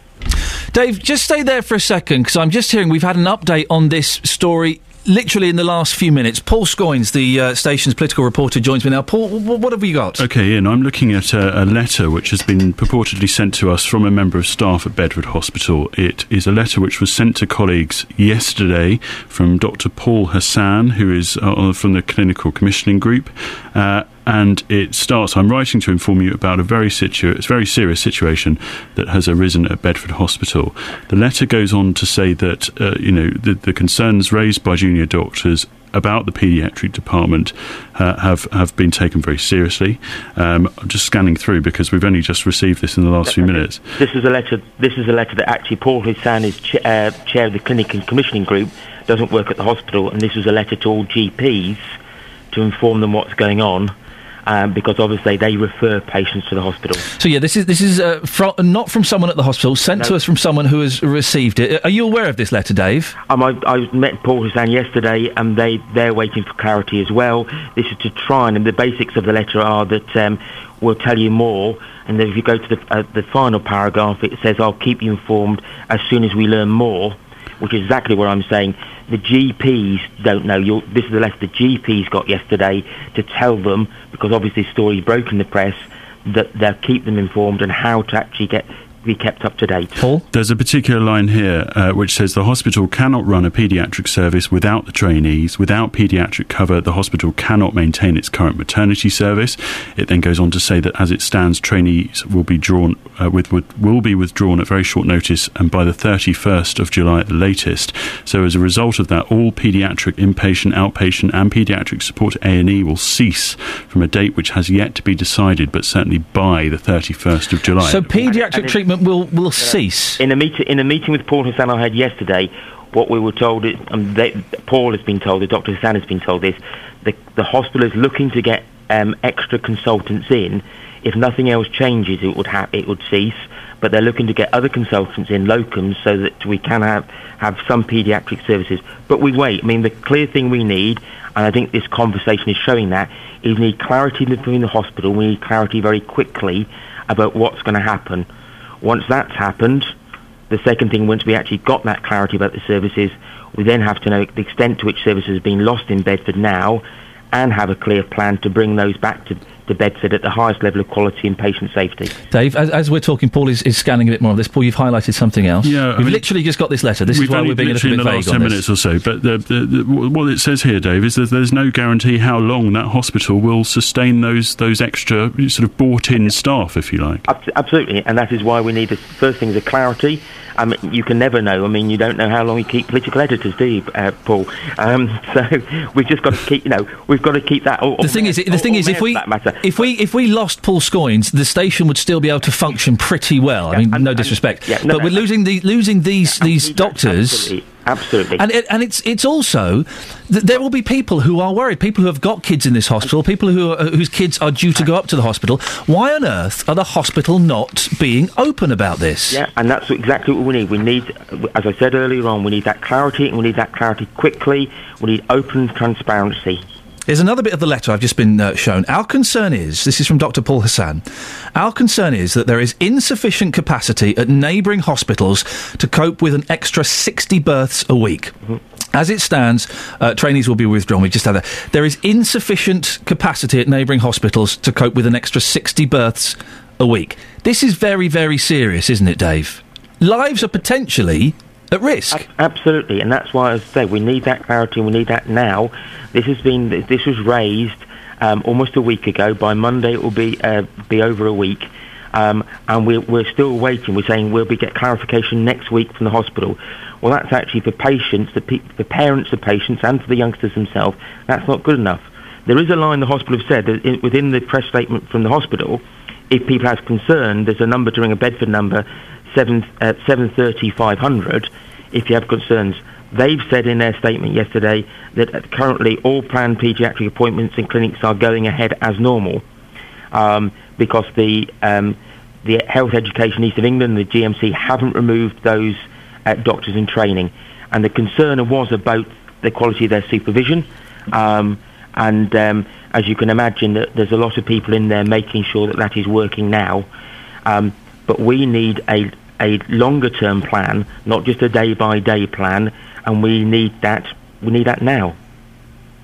I am disappointed in Bedford Hospital that they're being so vague. The last couple of statements they've sent out have been rubbish. The last one we got yesterday was to announce that they were going to make an announcement. That's right. Every statement we've had so far is wait for a further statement.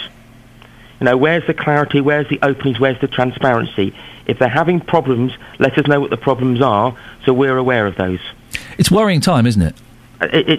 If you've got children, it's worrying for me as mayor, it's worrying for the citizens, but if you've got children that are actually having care or going to have care, it must be a horrible time. But make sure you contact that number, because I think individual cases, I think when you talk to the staff there will be care, they will know what they're doing, but in individual cases, we just need to know the generality. No. Well, thank you very much for that, Dave. Paul Scoynes, thank you very much for coming in. And we were a little bit caught on the hoof there because this letter has literally just arrived, hasn't it? You've just been scanning it as we were talking. It's been sent to us at Three Counties Radio this morning by a member of staff, certainly within the GP sort of community, it would seem. Yep. So we'll have a look further into that. And we're already trying to see if we can contact Dr. Paul Hassan and to see if he might talk to us about his concerns too. Paul Scoynes, thank you very much. As always, excellent and well delivered on the hoof. Mayor of Bedford, Dave Hodgson, thank you very much. 08459 455 555. Well, it doesn't sound particularly good, does it? It's a little bit worrying. It's a little bit concerning. Other things we're talking about this morning. No one's been able to call up to teach me how to whistle. We can all do it, can't we? Can't we? But you tried teaching a 3.5-year-old, as I have been for the last few weeks, how to whistle. I don't know how to... I can't describe how you do it. I need someone in the last hour of the show. How do I teach a child to whistle? How did you do it with your kids? Is there a trick? Something I can say to them that will mean he'll get it? He was heartbroken the other day when I told him what he was doing. Was not whistling. Travel news for beds, cards and bugs. BBC Three Counties Radio. The M25 anti-clockwise has a lane closed because of a broken down vehicle. This is in the roadworks between Enfield and Potters Bar. Congestion back to Waltham Abbey. Anti-clockwise also slow from Chorleywood round to the M40 junction 18 to 16. The A10 in Cheshunt looking busy southbound as you come toward Winston Churchill Way, and the A404 along Marlow Hill into High Wycombe is looking quite busy. The A1 as you make your way toward London. This is southbound through Boreham Wood, and there's a little bit of a queue approaching Stirling Corner. If you're travelling by train this morning, still disruption for Chiltern if you're heading off toward the West Midlands. They're affected between Banbury and Birmingham Moor Street and Leamington Spa and Stratford-upon-Avon. It's all because of a broken down train between Leamington Spa and Hatton. It's mainly affecting their northbound services, and they've got buses out between Leamington and Hatton. Delays of up to 40 minutes and cancellations are to be expected for the time being. Adam Glynn, BBC Three Counties Radio. Thank you, Adam. Speak to you in 15 minutes. Bedford, Milton Keynes, High Wycombe, Luton. Your towns are rubbish. That's not me saying that. That's according to a new book that's coming out. Well, can you phone up? Can you defend them? We'll speak to you after the news with Catherine. On FM, AM, online and digital radio. This is BBC Three Counties Radio.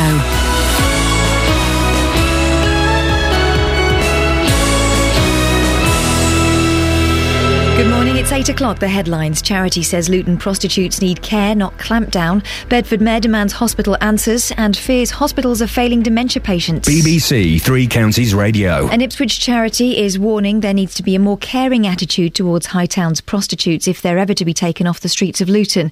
The drug charity Iceni has been advising the Borough Council using experience gained tackling the problem in Ipswich in the wake of the Suffolk Strangler murders.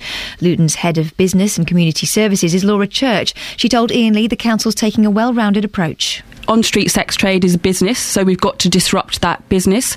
We need to support the women to exit. Some of these women are vulnerable victims, and we need to ensure that they are being supported.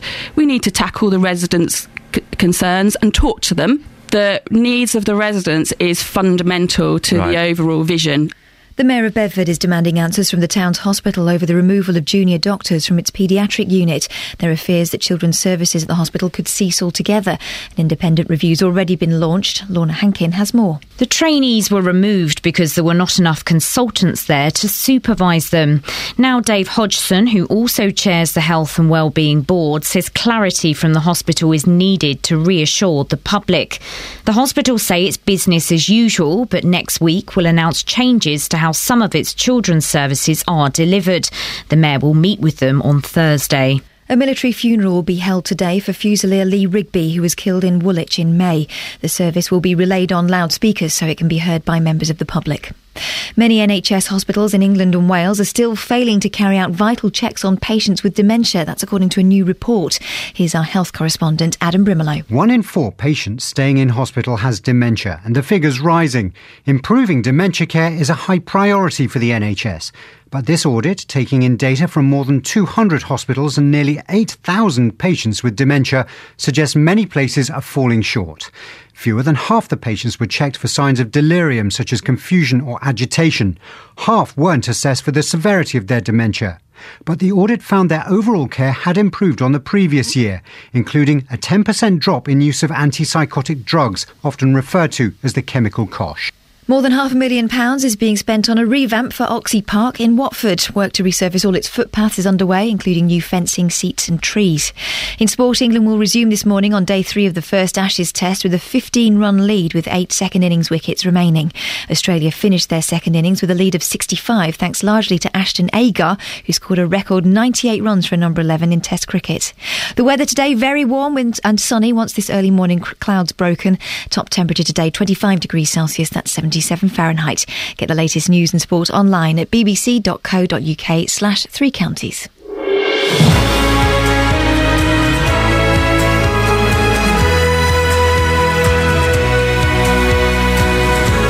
Morning, this is Iain Lee, BBC Three Counties Radio. 3 minutes past 8. It's Friday. I just had a look out the window. It's really grey out there. It's horrible. I was expecting bright sunshine, a little bit of Beach Boys in the car. I've got to drive up to Birmingham today. It's flipping miserable out there. I might as well play some Nick Drake or something. Well, I'm here until 9 o'clock, then JVS takes over. He'll be in about 12 minutes or so to tell us what's coming up on his show. But between now and 9, if you live in Milton Keynes, Bedford, High Wycombe or Luton, you live in a rubbish town. You live in a rubbish town. Or do you? Can you phone up and defend this slur. Well, maybe you agree. We had one caller. He's lived in Luton for 20 years. He hates it. Thinks it's the worst place in the country. Annoying neighbours. Have you got them? How did you deal with them? Or were they just too intimidating? Maybe you even moved as a result. And at some point this weekend, I plan to sit down with my 3.5-year-old boy and teach him how to whistle. I'm a good whistler. I can do the melodic whistle. I can do the loud yobby whistle. But how on earth do I teach a child to do it? Do need your tips, please, mums and dads, grandparents. 08459 455 555. You can send me a text 81333. Start your text 3CR.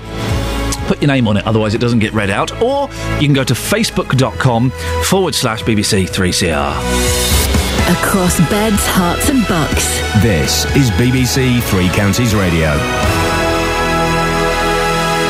You can also send me an email, ian.lee@bbc.co.uk. Now, it's going to take 5 years to stop street prostitution in Luton. That's according to a special board of authorities in the town. A new strategy to clear up the Hightown area began this week, and a local dispersal order and a zero-tolerance approach to curb crawling begins on Monday.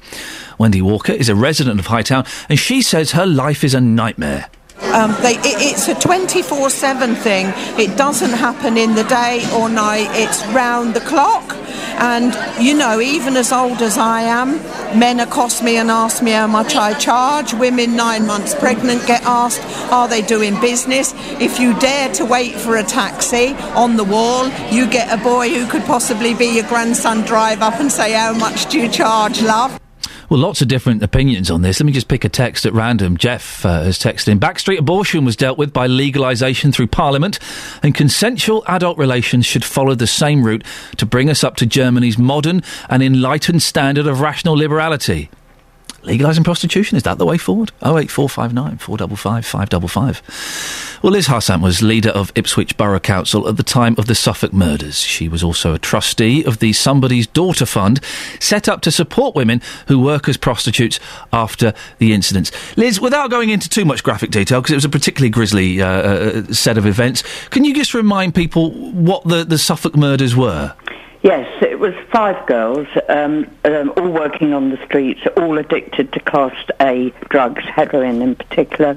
And as you know, they were murdered by Steve Wright.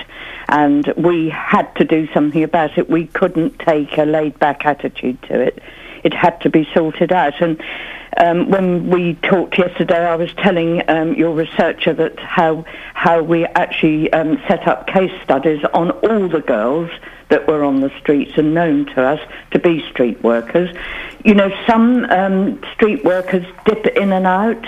If you want a new settee, they may go out and earn a couple of £100 on one night and then not be seen again. And isn't that sad? And students are also victims of street prostitution because they're hard up. So we have to look at all that, and that's what I'm sure you've been told in Luton has to be done. So what exactly did you do then, Liz, to stop this prostitution? Well, I mean, it was devastating, to be honest, and the agencies had to join together. So both authorities, the local and the county, came together, and all the other agencies as well, outreach workers, everybody. We created, and I think you're doing this, a 5-year plan as to how to deal with it. The police instigated zero tolerance for curb crawlers, and actually, in my opinion, that may not be the expert's opinion, that was one of the things that worked the best because it took away the girls' clients. And by zero tolerance, what do you mean? They were cautioned on the first? They were bunged in prison straight away? What happened? We had ANPR installed, which the government gave us a grant, and that's how Steve Wright was caught, if you remember. Yes. And it was installed, and whoever it was, it didn't matter how high and mighty they might have been, they were written to immediately with a attached photograph of their car crawling along the Portman Road area. If they were seen again, then we took them to court. How long did it take to eradicate the problem? Oh, it's difficult difficult to say, because even when the girls were being murdered, girls were still going out on the streets. I mean, it's almost unbelievable, isn't it? So the reason I ask is you mentioned the 5-year plan, and that is what's in place in Luton. So I know that some of the residents feel that that's too long, that's unfair on them having to put up with being hassled in the street. I think they will have to put it up with it for 5 years, because I think it's a gradual process, and I recommend that the administration in the borough council looks at trying to house some of these girls, because some of them live in appalling conditions with pimps. And this is why these case studies reveal all that. And so I would suggest they take a very positive attitude. And talking to your research yesterday, I explained about environmental improvements to the areas that the girls street walk in, which is gating off these horrible dark alleyways, cutting back bushes, actually putting in the resources that every day everything is cleaned up, because why should the residents put up with it? We formed I think you had a public meeting, didn't you? Yes, there was, last night. Because we've got it running on Radio Suffolk about it. And we put in a residents' meetings, and we didn't just have the local councillors there. We had the cabinet member from the county there, adult care, children and young people, and we had the portfolio holder on the borough there, and we had outreach workers there. We made the residents know exactly what was going on, so there was no doubt in their minds that it was being taken seriously. There'll be lots of people, Liz, the residents, who are very angry that this has been going on for a long time, and they are angry with the women who are working as prostitutes. They are angry with them, and they want those women punished. Should we be trying to change that attitude, or do you have some empathy for them? Well, I understand how they feel, because, with us in Ipswich, it moved from a road which was predominantly commercial into the residential area, where people had paid an awful lot for their houses, and, they were pretty fed up with it. And, of course, they're going to be cross with these girls, because you are actually dealing with some very, very challenging people. They're not just your normal schoolgirl that goes off the rails a bit. They are in deep, deep trouble, but they are somebody's daughter. And we have to be humane, and I think if you can get that message across, and at the same time, they do go into prison, these girls. They're in and out of prison the whole time, which actually I'm not sure actually helps them. An institution is much better where they can, rehab, really. And I think all governments have been very slow in bringing forward more rehabilitation centres.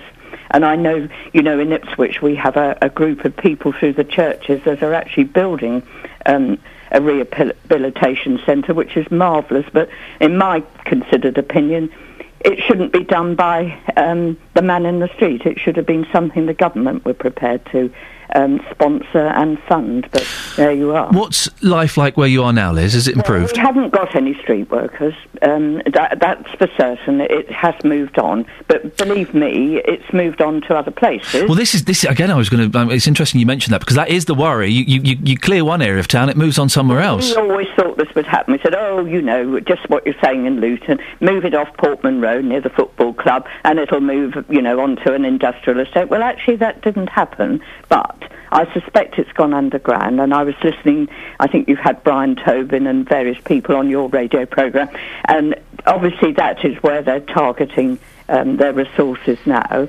because in some ways they're hidden, aren't they? And you don't know what's going on in that.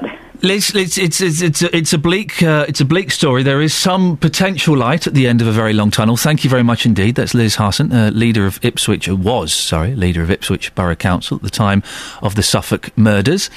08459 455 555. Well, how on earth do you tackle it? 5-year plan. Do you agree with Jeff? We should just legalise it. Is that the way? There's talk of that, isn't it? Everyone's always talking about the possibility of that, but would that really work? 08459 455 555. I didn't get to do the last three papers because Justin Dealey was having a little bit of a hissy fit. Did you hear that? It was embarrassing. It was all kicking off. He got quite angry that I wanted to do the papers. And not go to here? Well, okay, we'll do the last few papers now. Daily Express, 95 degrees, deadly heat wave. They're still doing Fahrenheit. I thought that was illegal. Health experts warn, stay cool this weekend. Oh, thanks, health experts. So hang on, when it's really, really hot, we are supposed to, stay cool? That's according to the health experts. Britain was last night put on a heatwave health alert for the weekend over fears temperatures of 95 degrees Fahrenheit could put hundreds of lives at risk. The scorching temperature prompted the Met Office to issue a Level 2 health alert, amid fears that if the weekend's heatwave follows previous ones, up to 500 people could die. The Daily Mail, £1 billion credit card spree by civil servants. Civil servants put £1.1 billion on taxpayer-funded credit cards, despite last year's pledge by David Cameron to curb their use. Oh, can I get one of those credit cards, please? And there's a picture of Zara Phillips, who I've got a soft spot for. She's got quite a big nose, and I like that. I like a slight hook nose and a slight wonky eye. Little gap in the teeth. The imperfections that make the beauty. I just made that up. You can have that. And The Sun. There's an old woman with no clothes on. A milkman banned from whistling. A cheery milkman hit out last night after he was banned from whistling on his round. Kevin Gifford, 52, was given a formal warning by dairy bosses after a handful of residents in Leicester complained. Well, big fan of the whistling. Can you teach me how to teach my child to whistle? 08459 455 555 8:15. Travel news now. Here's Adam. Travel news for beds, cards and bugs. BBC Three Counties Radio. So far this morning, looking slowest on the M25. Anti-clockwise through the roadworks, there's a broken down vehicle between Enfield and Potters Bar, junctions 25 and 24. So that's not really helping things much. Congestion back to Waltham Abbey at junction 26. It's also slow in patches from junction 18 at Chorleywood round to 16 at the M40. And the clockwise section into the roadworks is looking quite busy as well. The A10 through Cheshunt, southbound, a bit of a queue coming toward Winston Churchill Way. Looking a little bit slow on the A1, mainly as you go into London. Bournemouth at Stirling Corner. It's looking better than usual from Eton Soken down toward the Black Cat roundabout, and for the moment the A1M is looking completely clear. On the trains, delays are possible for Chiltern. They're running with disruption between Banbury and Birmingham Moor Street and Leamington Spa and Stratford-upon-Avon because of a broken down train between Leamington Spa and Hatton, so it's affecting people heading off toward the West Midlands this morning. Mostly they're northbound services, and they've got buses running between Leamington and Hatton. Delays are up to 40 minutes and some cancellations are to be expected. Adam Glynn, BBC Three Counties Radio. Adam, thank you very much. Right, it's 8:16, it's Friday the 12th of July. I'm Iain Lee, and these are your headlines on BBC Three Counties Radio. An Ipswich charity is warning there needs to be a more caring attitude towards Hightown's prostitutes if they're ever to be taken off the streets of Luton. The Mayor of Bedford is demanding answers from the town's hospital amid fears the removal of junior doctors could be the beginning of the end for its paediatric unit. In sport, England have asked the ICC for clarification after the controversial umpiring decision that saw Jonathan Trott dismissed for a golden duck on day 2 of the first Ashes Test. Weather today for Beds, Herts and Bucks. Warm, sunny once the early morning cloud breaks. Top temperature of 25 degrees. Coming up, a private military funeral will be held in Lancashire today for Fusilier Lee Rigby. Before 8:30, we'll speak to Akbar Dad Khan from Building Bridges in Luton about the reaction of the Islamic community to events in Woolwich. If you want to have your say, 08459 455 555. BBC Three Counties Radio.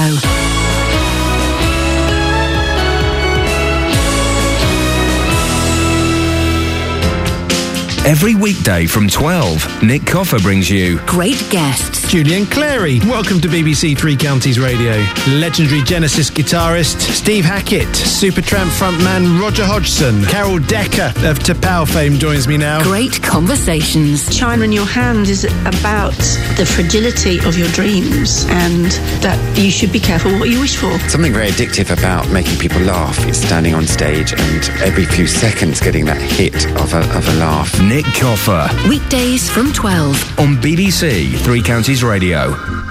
He's got a jumper on. That must mean it's autumn. Autumn is upon us. No, what it means is this building is overly air-conditioned.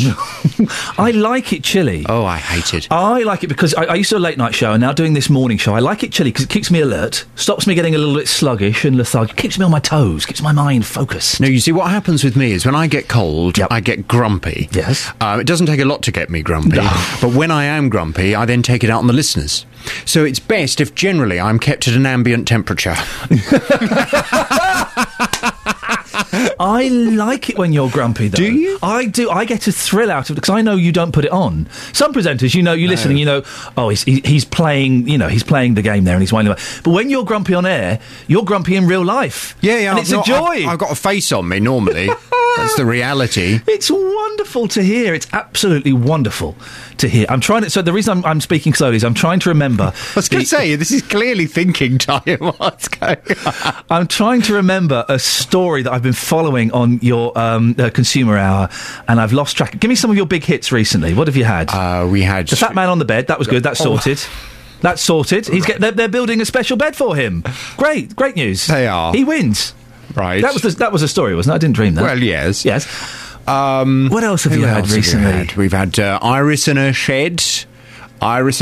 She'll be on later on this morning. Okay. Iris. Pay up, Iris. That's all you need to do. Pay up. Pay up and they'll come and build it. Yes. Well, she's paid up now. Good for her. So are they going to build her shed? Yeah. We'll find out. They will. She wants to put buckets in there. Ironing boards. And potentially somebody. I think that you and her, because you two have been hilarious. You don't want to put any bodies in there, do you, Iris? No, not at the moment. You two should have a Sunday morning show. You reckon? I would love that. I'd listen to that. Okay. Or get rid of Tim. I'm just, we've lost... We've lost Nanny Eileen. We've lost Nanny Eileen. What have you done to Nanny Eileen? I don't know. Oh, Nanny Eileen. She was my favourite part of your show. She was the only part of the show that I listened to. And Kelly Betts phoned her up yesterday. So, you're right to come on tomorrow, Nanny Eileen? No, I don't think I'll be doing it anymore. Oh. I think it may have been Barry from Watford. Was it the sexual tension between her and Barry from Watford last week? It could have been.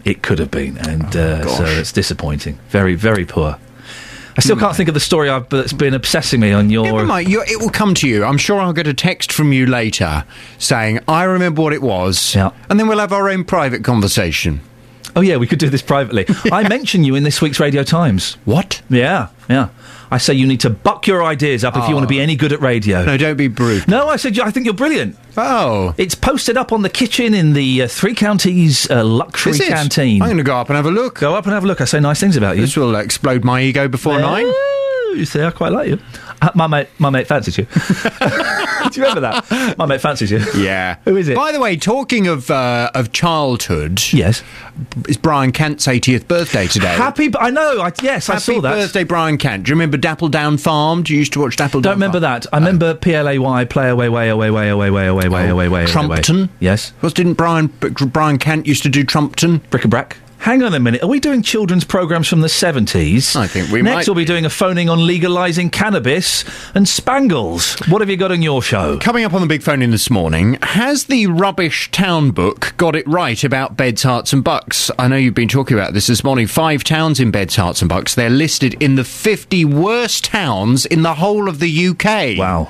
Bedford, Hatfield, High Wycombe, Luton and Milton Keynes. They all feature in the list which was published this year. Well, I want to hear from you this morning from 9. Has this book got it right? Do you think those towns are pretty much the worst towns in beds, hearts and bucks? Or is it very unfair? Perhaps you think there are one or two that have been missed out. Perhaps you feel there are some places. I have to be honest, there are one or two places on that list that I think... Oh, hang on a minute. Why have you not included there if you're going to talk about these other places? Also, I have to be honest, I think this is all rather unfair. Go on. I think this book, I think they need to shut their faces. Sorry? Because... But you censor. Well, no, I'll be honest with you. Yeah. Every single town has its ropey areas. Every single town has different... Why are you shaking your head? I was recently in Windsor. Nothing ropey about Windsor. No? No, beautiful. Every part of it. I could happily live there. Admittedly, I've only ever been to Windsor to go and visit Her Majesty. But I tell you what does irritate me about Windsor. Was she in? The price of the car parks. Oh, it's disgusting. It's a little bit pricey. Yes, it can be a little bit pricey. Yes, okay. You know, that's not so much of a problem in Bedford, Hatfield, High Wycombe, Luton and Milton Keynes, even though they are all charging in their car parks. Well, from 9 this morning, I want to hear your views. These places, are they all the worst towns? And if they are, why are they the worst towns? And do you think it's rather unfair that this book, year after year, goes... I mean, Luton's in there every year. Yeah. Well, there are some nice parts of Luton, some beautiful leafy parts of Luton. Some very nice parts. Some beautiful people who live in Luton as well. There are. No, I know. Yes, that was my nodding face. Did it not look like that? So, from 9 this morning, has the Rubbish Town book got it right about beds, hearts and bucks? I want your views on this morning's big phone-in. Call 08459 455 555. BBC Three Counties Radio. Morning, this is Iain Lee, BBC Three Counties Radio. You can give us a call, 08459 455 555. Now, big story on the front page of some of the newspapers. Yesterday, hundreds of people lined the streets of Bury in Greater Manchester as... I do apologise, I've skipped a little line there. Let me go there. Private military funeral will be held in Lancashire today for Fusilier Lee Rigby, the soldier murdered outside his barracks in London in May. Yesterday, hundreds of people lined the streets of Bury in Greater Manchester as his coffin was transported to the Garrison Church of the Royal Regiment of Fusiliers, where soldiers have been keeping a guard of honour overnight. Fusilier Rigby's widow, Rebecca, said she was grateful for all the support the family had received, but hoped people would respect their privacy today. I'd like the cemetery today to be a family time, a private time, for us to be able to say our goodbyes to our husband, a dad, the son, the brother. We need time in private as a family to do that, and I'd like it if people could please respect that. The family of Fusilier Lee Rigby, who was murdered in a street attack in Woolwich, have thanked the public for their overwhelming support and say his death has united the country. The two men accused of Lee Rigby's murder will stand trial in November. Well, British mosques across the country are also paying tribute to Lee Rigby today. Akbar Dad Khan is from Building Bridges in Luton, an Islamic organisation working for better relations between different faiths. Nice to meet you, sir. Thank you for coming in. How will today be marked by the Islamic community? Well, Islamic community has been very vocal, and rightly so, in disassociated itself from this criminal act which has taken away a decent man, Lee Rigby, and our thoughts have always been with the family and the friends of Lee Rigby, and will remain with the family. And we have gone out and the religious leadership and the civil, the cultural leadership of the community have made it a business of theirs that everything is said about Lee Rigby in the way that which reflect the views and the feelings of the community in general, and the sermons have been delivered at mosques, and the death has been discussed in a positive way at various events, and the criminality has been condemned by all. So it has been mentioned. We can't dwell too specifically on the events because there is a court case ensuing. But when events like this that happen, that are allegedly linked to Islam, they are discussed in mosques. It's been a long time since I've been to a mosque, so I'm not quite I'm a bit hazy on what happens. Oh, it is. We are part of the same pool of humanity, which everybody else is, and all these sad news and sad affect all of us, and Muslim community is no exception. And when their faith is brought into discussion over these kind of incidents, then the community becomes alerted and makes every effort to dispel the myth that the religion itself has got anything to do with any kind of criminality. It must be frustrating because some people just won't listen, and they read the stories in the newspapers of horrific events, supposedly in the name of Islam, and they assume that every Muslim is like that. Every Muslim supports that. That must be frustrating for you. It is. And here there lies a big responsibility with the media outlets. They are the mass communicators, and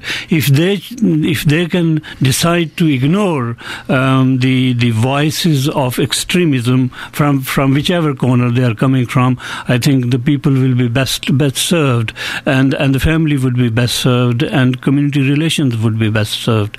And it becomes very, very difficult for organizations like ourselves and other organizations who want everybody to live in peace and harmony and want to promote good community relations in this town and all over the country. Finally, we've heard a lot of stories in the last few weeks since the attack on Lee Rigby of revenge, in inverted commas, attacks on mosques. Have you encountered any of that? Yes, there has been incidents here and there, but hopefully we have a dedicated and impartial police force in this country, and they are fully aware of the situation, and they are keeping an eye on the whole situation all over the country, and hopefully law and order will be maintained, and those people who have committed whatever kind of offence will be prosecuted in a fullest way. Akbar Dadkar from Building Bridges, thank you very much for coming in this morning. My pleasure. 08459 455 555. Travel news for beds, cards and bugs. BBC Three Counties Radio. Still delays on the M25 through the roadworks section. Anti-clockwise is looking particularly slow. You've got a lane closed off because of a broken down vehicle between Enfield and Potters Bar, with congestion back to Waltham Abbey. Slow clockwise through the roadworks section as well. And if you're going a bit further anti-clockwise, it's heavy from Chorleywood round to the M40. Routes into London not looking too bad on the M1. The A1 slow though through Boreham Wood as you come towards Stirling Corner. It's also starting to busy up at the other end of the A1 near to the Black Cat roundabout as you come through Roxton and head for the Great Barford bypass. Along the A421 though and into Bedford, things are moving quite well. The A10 running nicely until you get to Cheshunt, where there's a short queue southbound around the Winston Churchill Way. Busy in High Wycombe, the A404 in particular along Marlow Hill. On the trains you still have disruption for Chiltern as you head off toward the Midlands. Disruption Banbury to Birmingham Moor Street and Leamington Spa to Stratford upon Avon because of a broken down train between Leamington Spa and Hatton. It's mainly affecting their northbound services. Buses run Leamington to Hatton. 40-minute delays and cancellations are possible. Adam Glynn, BBC Three Counties Radio. Thank you very much. 8:30 news and sport now. Here's Catherine Boyle. Across beds, hearts and bugs. This is BBC Three Counties Radio.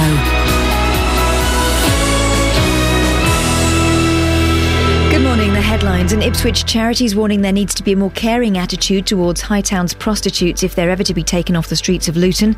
The Mayor of Bedford is demanding answers from the town's hospital amid fears the removal of junior doctors could be the beginning of the end for its paediatric unit. And a private military funeral will be held today for Fusilier Lee Rigby, who was killed in Woolwich in May. Three Counties Sports. BBC Three Counties Radio. Ashton Agar's 98, a record score for number 11 in Test cricket, has given Australia hope of winning the first Ashes Test against England at Trent Bridge. The tourists are looking to set a record to record a low first innings total before Agar and Philip Hughes, who finished on 81 not out, put on 163 for the final wicket. England ended the day 15 runs in front with 8 second innings wickets remaining, and bowler Jimmy Anderson admits they didn't bowl well enough at the 19-year-old debutant. We're all for technology because since it's come in, more decisions are given out correctly than wrongly. So from our point of view, we want it. Whatever's gone on today obviously is a couple of talking points, but on the whole, we're happy to have it. In football, England's women play their first match at the European Championships tonight in Sweden when they take on Spain. Aylesbury's Ellen White and Watford's Kelly Smith could feature. Luton Town return from their pre-season training camp in Portugal today, with Hatters playing their first pre-season game tomorrow at Boreham Wood. And in cycling, the head of World Cycling's governing body, Pat McQuaid, has told the BBC it was a mistake to accept a donation from Lance Armstrong. The UCI received a $125,000 from the American in 2002, but said in 2010 that it was not part of a cover-up into drug use in the sport. And that's your latest news and sport. I'll be back with more at 9 o'clock. Call 08459 455 555. BBC Three Counties Radio. Oh, I was singing along there like it was good. Yeah. Morning, this is Iain Lee, BBC Three Counties Radio. Don't forget, a new podcast comes out today. They come out about 1 o'clock, 1:30, something like that. It's a corker this week. Laughter and tears. Comedy and tragedy, both are covered. And probably a little bit of Justin Dealey will pop up in there as well, but not this bit. Justin. Hello, Iain. You all right? Yes, I'm fine. Yourself, sir? Yeah. You all right, boss? I'm fine. Why have you just turned into Norman Wisdom all of a sudden? Oh, hang on a second. Oh, hang on. That was okay. There you go. Where are you? I'm on a farm. Are you? Yes. How random is this? Come on. On the front page of The Sun today, they're talking about a milkman who's been banned from whistling. He's been causing problems. You, of course, you want to teach your boys how to whistle this weekend. Yeah, well, Sunday is we're teaching the eldest boy to whistle, Dave. But that's great. Why are you on a farm? Well, I've been looking for a milkman this morning. I've been driving around for an hour. I could not find a milkman. So what I've done, I've come to a farm and I've found a farmer who's got lots of cows and he can whistle. How great is that? No. No? You were asked... Is he taking the mick? You were asked to find a milkman, not a man that owes cows. Yeah, well, Tell that cow to shut up. Behave yourself. Thank you. You were specific. The story, the front page of a story is not milkman. Milkman banned from whistling, not man who owns cows is banned from whistling. Well, you tell me then. You get your listeners to phone in right now and name me a milkman who is still working in Luton at this time. They've all gone home by 6 o'clock in the morning. How could I achieve that? I thought, if I can't find a milkman, I need to find somebody who owns cows. Yeah, exactly. You might as well just gone to the blooming corner shop because there's a bloke there that sells milk, or gone to some woman because she has milk in her tea. Listen, do you want top tips for your kids this weekend or not? Go on then, what you got? I've got Jimmy Spears with me. Jimmy, good morning. You're live across Beds, Herts and Bucks. How old are you? 22. Young for a farmer, aren't you? Yeah, quite young, yeah. So how many cows have we got here then?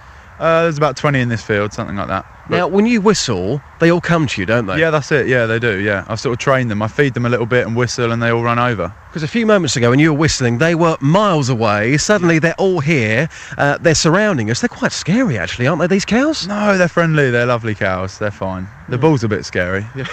He looks a bit scary. I'm going to stand back, talking about whistling today. Yeah. Give us your cow whistle, which attracts all the cows. Oh, look at their faces. Wow, they look a bit scared. Now, Iain this weekend... Good morning. Iain this weekend is going to be teaching his kids how to whistle. Yeah. What's your top tip for Iain Lee? So if you want to whistle like I just whistled, basically I make an OK symbol with my hand and then put it on the middle of my tongue, so the O's on the middle of my tongue, and then just blow and it... Hang on. He puts an O... So he does the OK with the thumb and the forefinger and puts it on his... On his tongue. On his tongue. That once again, because Iain back in the studio is he's a bit silly. Okay, so once again. Okay, so Iain, make an OK with your hand. Yes. Like an OK symbol. Yep. And then put the thumb and the index finger on the middle of your tongue. Oh, I see. So you're turning it. Okay. And then you can blow with it. Yeah. See, I can do that. But I'm worried that's going to be too complicated to teach to a 3-year-old. But what I'm going to do, Iain, yes. I'm actually going to record a video of this in a second. I'm going to bring it back for you. Then you've got all of the instructions you need to teach your kids this weekend. I'm going to stand back once again. Jimmy, come on. The airwaves are yours.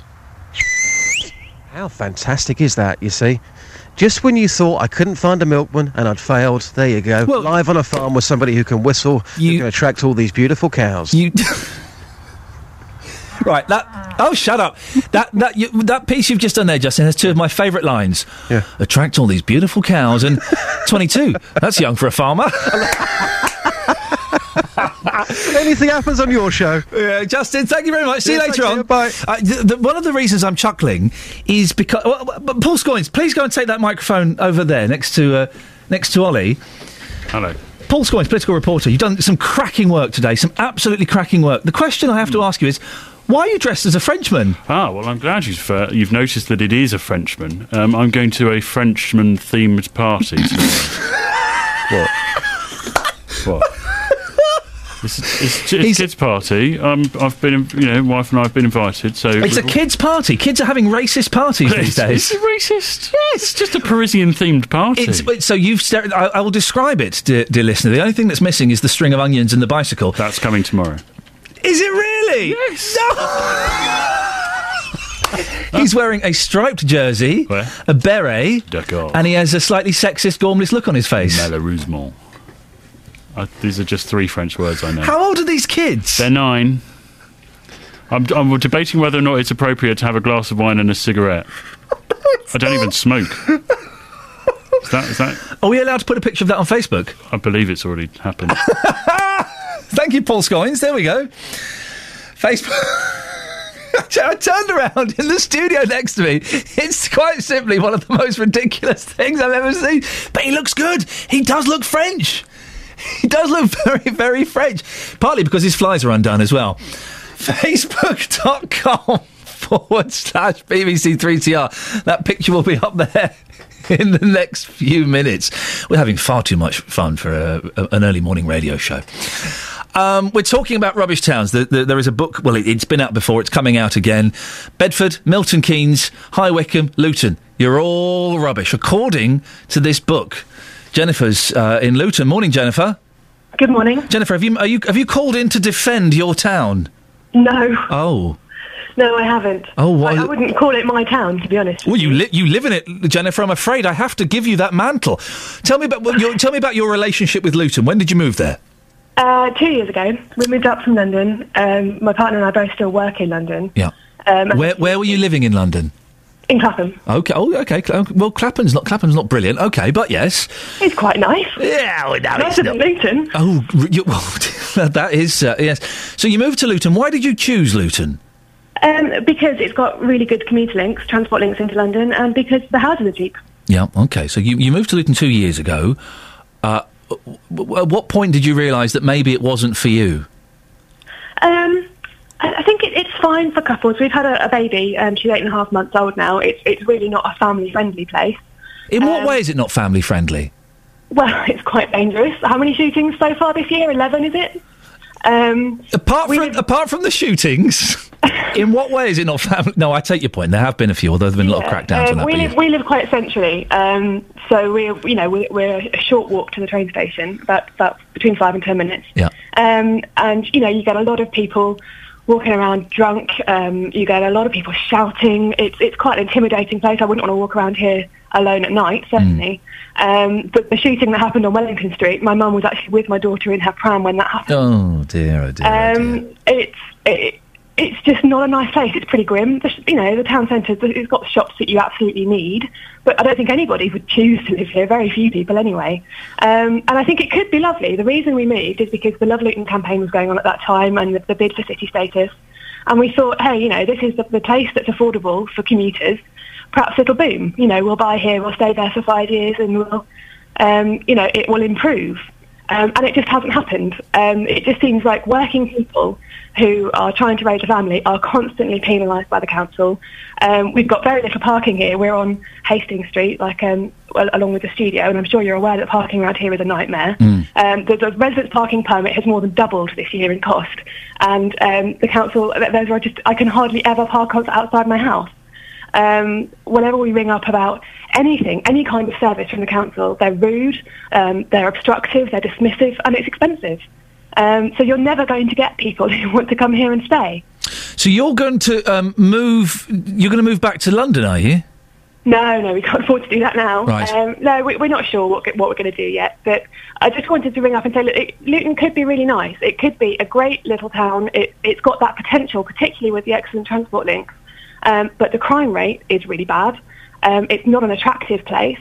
And antisocial behaviour is a real issue. We had real problems with our neighbours. We reported them to the council. They were running a brothel and a drugs den next door to us. Oh, my goodness. Look at you ticking both boxes. We're doing bad neighbours. They had a brothel and a drugs den? Yeah, and the police knew, the council knew, and it took us 5 months to get them kicked out. They were incredibly noisy. I couldn't get my daughter into any kind of routine because of the noise. Yeah. And I hope that somebody from the council is listening, because I think there are an awful lot of people, like my family, who would come and live here, and who would really bring the town up, and make it a nice place for everybody to live. But they need to crack down on crime, they need to crack down on antisocial behaviour, and they need to start listening to people and stop making everything so expensive for council services, because it's ridiculous. Jennifer, thank you very much indeed. Well, there's one unhappy customer. She agrees that Luton is a rubbish town. Expensive, antisocial, not great for families. She lived next door to a brothel for 5 months. Could be handy, wasn't for her. 08459 455 555.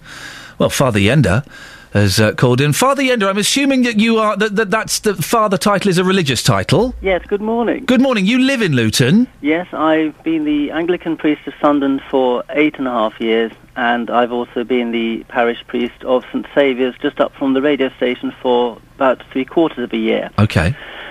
When I moved into Luton 8.5 years ago, the book for that year, I think 2004, came out, and Luton was rubbish town number 1. Okay, yes, it was. So that's when you moved into Luton. The very day I moved in. Yeah. And the bishop who put me in that evening said to myself and the congregation that the people who write these books don't understand the town, don't understand the people who live here, the communities, and all the good things that there are here. And I think I found that to be the case in the 8 years I've been here. I grew up in Letchworth, which is not that far away. When I was a kid, my mum used to bring me to the Arndale on the bus. I started as a curate in South Shields for 4.5 years, and I moved to Sunderland for a short time, and that was town number 1 the year I moved there. Oh, hang on a second. So you moved to Luton, it becomes the most rubbish town in the country. Mm-hmm. Then when you moved to Sunderland, that became the most rubbish town. Yes, the year before. So if I ever move again, you know what's going to happen. Is it? I suggest that we don't let you move anywhere. We put you in a box and have you on the top of a mountain. It's your fault, Father Yenda. I don't intend moving at the moment, anyway. Well, you heard that young lady, though. She moved to Luton because she thought it had the potential to be an up-and-coming, exciting town, potentially a city. And 2 years after being here, she wants out. Yeah. It does have its problems, of course it does. But I find, personally, what makes it are the people, the communities. Sunderland has a lovely sense of community. When I'm over at St Saviour's, people talk to you in the streets. People don't realise this when they write these books. The work that's done in schools. I went to a governor's conference last night, and the students that were there, sort of showing people around and helping, were incredibly courteous and helpful. The amenities here, where else do you have all the amenities you have in Luton? Where else, for example, can you go into the middle of Luton or... There are no bookshops, are there? Hmm? There are no bookshops. No, are they not? I don't know. No, there aren't. That's the thing. Father Yenda, we have to end it there. Thank you very much. A strong defence, although I suspect if he moved to Luton, it becomes Britain's most rubbish town. He moves to Sunderland, and then that becomes the most rubbish town. I suspect Father Yenda is some sort of Jonah, is bringing us all down. 08459 455 555. Travel news for beds, cards and bugs. BBC Three Counties Radio. Not doing too badly this morning on the roads. It is slow on the M25 though, anti-clockwise in particular through the roadworks section. There's a broken down vehicle between Enfield and Potters Bar that's being recovered now, and the congestion's back as far as the M11. It's taking nearly an hour to get through the queues there. Clockwise, it's looking slow coming into the roadworks as well, and anti-clockwise again round at the M40 junction 16. It's looking quite busy. A404 Marlow Hill into High Wycombe is looking slow. The A10 in Cheshunt, there's a bit of a queue southbound approaching the Winston Churchill Way, the A121. Trains and tubes haven't been doing too badly either. We do still have disruption, though, for Chiltern services between Banbury and Birmingham Moor Street and Leamington Spa and Stratford-upon-Avon. They've got a broken down train between Leamington Spa and Hatton. It's mainly affecting their northbound services off toward the Midlands, and they have buses running Leamington to Hatton with delays of 40 minutes and cancellations to be expected for the time being. Adam Glynn, BBC Three Counties Radio. Adam, thank you very much.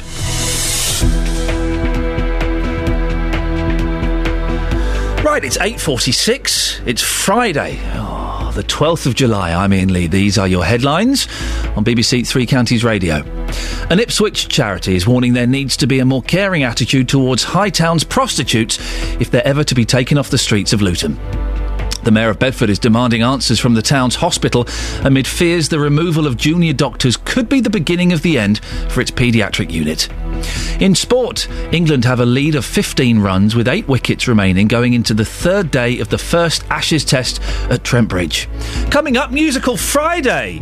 Got some live music in the studio before 9 o'clock. Even I don't know what it's going to be. It's exciting. I've been told they're very, very good. Before that, though, here's the latest weather with Elizabeth Rossini. Beds, Herts and Bucks weather. BBC Three Counties Radio. Hello, good morning. There's still a little bit of cloud around towards eastern areas of Hertfordshire way, some over Bedfordshire as well, but we will see the sunshine break through as we head through the morning and certainly into the afternoon. It's a much sunnier picture. Temperatures today up to between 22 and 24 degrees Celsius. Might even see a 25 somewhere. The highest temperatures, I think, for parts of western Buckinghamshire. Now, it's certainly looking quite warm and muggy tonight. Temperatures not dropping much below 14 or 15 degrees in some of the towns. To start the day tomorrow, tomorrow, lots of sunshine around. That's the way it's going to stay for the rest of the day. There will be some cloud coming and going. Actually, the risk of 1 or 2 thunderstorms, they'll be sparked off by the heat, because tomorrow looks like it's going to be the hottest day of the year so far. We'll be up to 30 degrees Celsius, I'm sure, somewhere across the 3 counties. Might even get up to 31, you never know. It certainly is going to be very warm indeed tomorrow. High humidity levels, very high pollen levels, and also high UV levels too. Watch out for the chance of 1 or 2 thunderstorms over the course of the weekend. Sunday, a little bit of respite. It's going to feel a bit cooler, but there'll still be lots of sunshine around, and then the temperatures will climb again into next week. That's the forecast. Thank you very much. Mike Naylor on BBC Three Counties Radio. This weekend, we're taking the programme to the Bedfordshire County Show. We'll be live from Old Warden, bringing you all the sights and sounds, including animal shows, crafts and food, the very best in local acts, and talking to the people who make the show happen every year. Mike Naylor. You might even get to hear me trying out different sports and activities. So join us live from the Bedfordshire County Show, Saturday from 2 on BBC Three Counties Radio. Now, Friday, we like to have a little bit of music on a Friday, just kind of a nice way to end the week. I'm joined now by these Vectors. Good morning, everybody. Good morning. Now, who have we got? I don't know your names or anything. My name's Dan, I play the drums. Hello, Dan. My name's Rich, I play the guitar. Hello, Rich. And I'm Cara and I sing. Oh, okay. Our bass player's not here today, Luke, yeah, I'm afraid. He's still working. Busy working. We've got a shout out. I've gone off. No, don't give Luke. If he can't be bothered to turn up, I've gone off, Luke. Right, listen, should we get straight into a song? Let's do it. Let's. What are you going to play for us? Well, we're going to do a cover of Odetta's song Hit or Miss, which is a well-known advert For in a minute. John So yeah, fantastic. Away you go. Cool.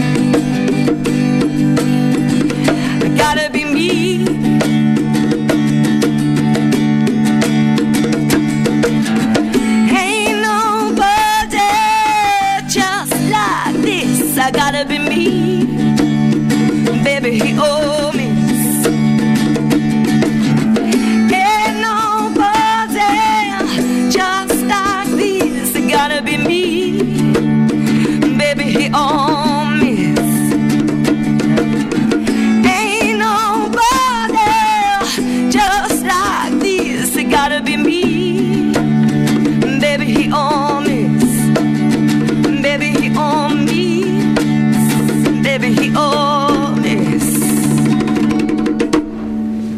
fantastic. We'll have some of that. You can sing. You've got a crack. One thing that's disappointing me.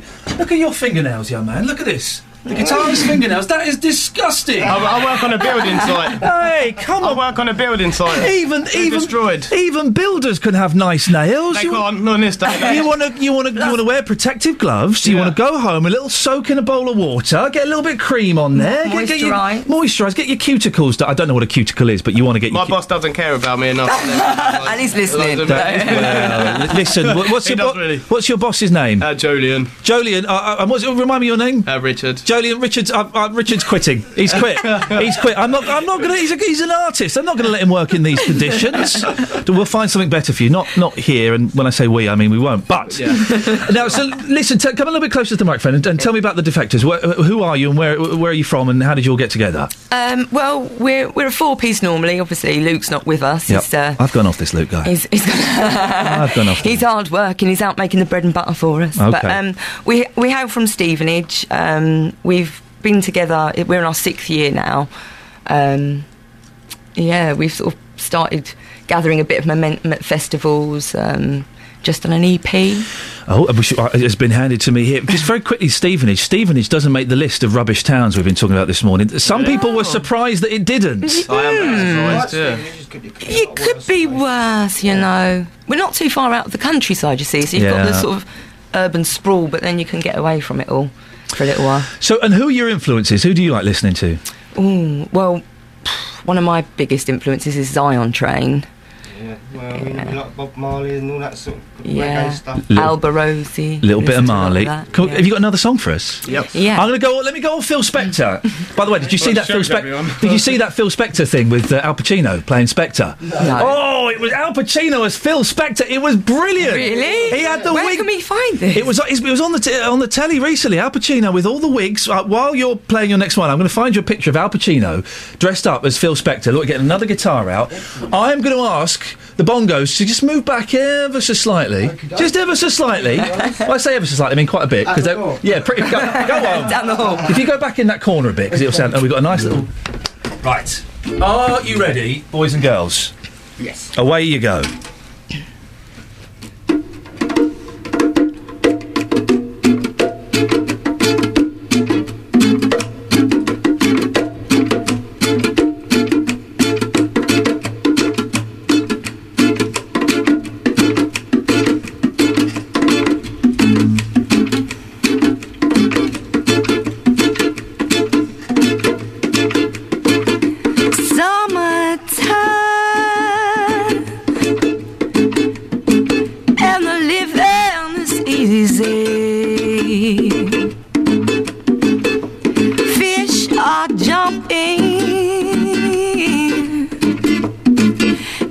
Cotton is high.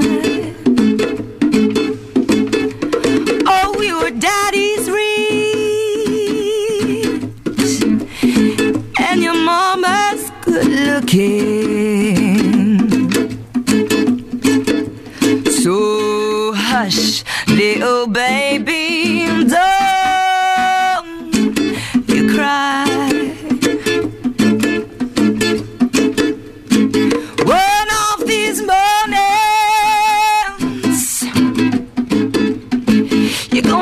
Up singing, you're gonna spread your wings and take to the sky, yeah, until the morning. You have nothing to fear, child. With mama and daddy standing by.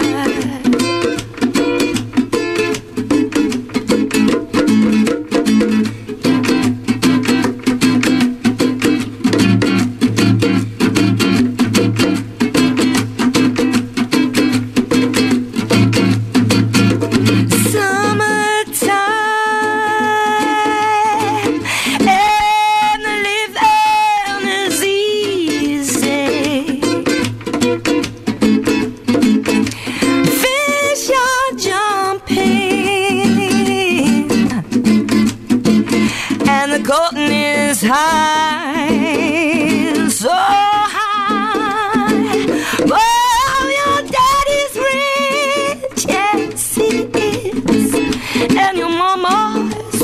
looking.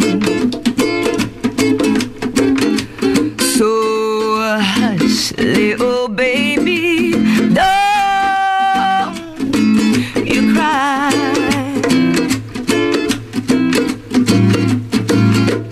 So hush, little baby, don't you cry. Fantastic and perfect timing as well, because I've got to do this. Travel news for beds, cards and bugs. BBC Three Counties Radio. Absolutely amazing. The M25 anti-clockwise, you've still got a lane closed off. This is because of a broken down vehicle. They're recovering it now, and it's through the roadworks section from Enfield through to Potters Bar. Congestion back to the M11. It's taking you nearly an hour to get through the queue if you're stuck at the back. Clockwise M25 is slow through the roadworks as well, and if you're going around further anti-clockwise, it's busy past the M40. The A10 through Cheshunt looking slow from the Great Cambridge Road toward the A121. Marlow Hill into High Wycombe is looking pretty busy. The A414 short delays approaching the Park Street roundabout in all directions. Leston Road and Leighton Buzzard looking busy at the Hotcliffe Street roundabout, and still disruption for Chiltern, Banbury to Birmingham Moor Street and Leamington Spa to Stratford upon Avon because of a broken down train. Adam Glynn, BBC Three Counties Radio.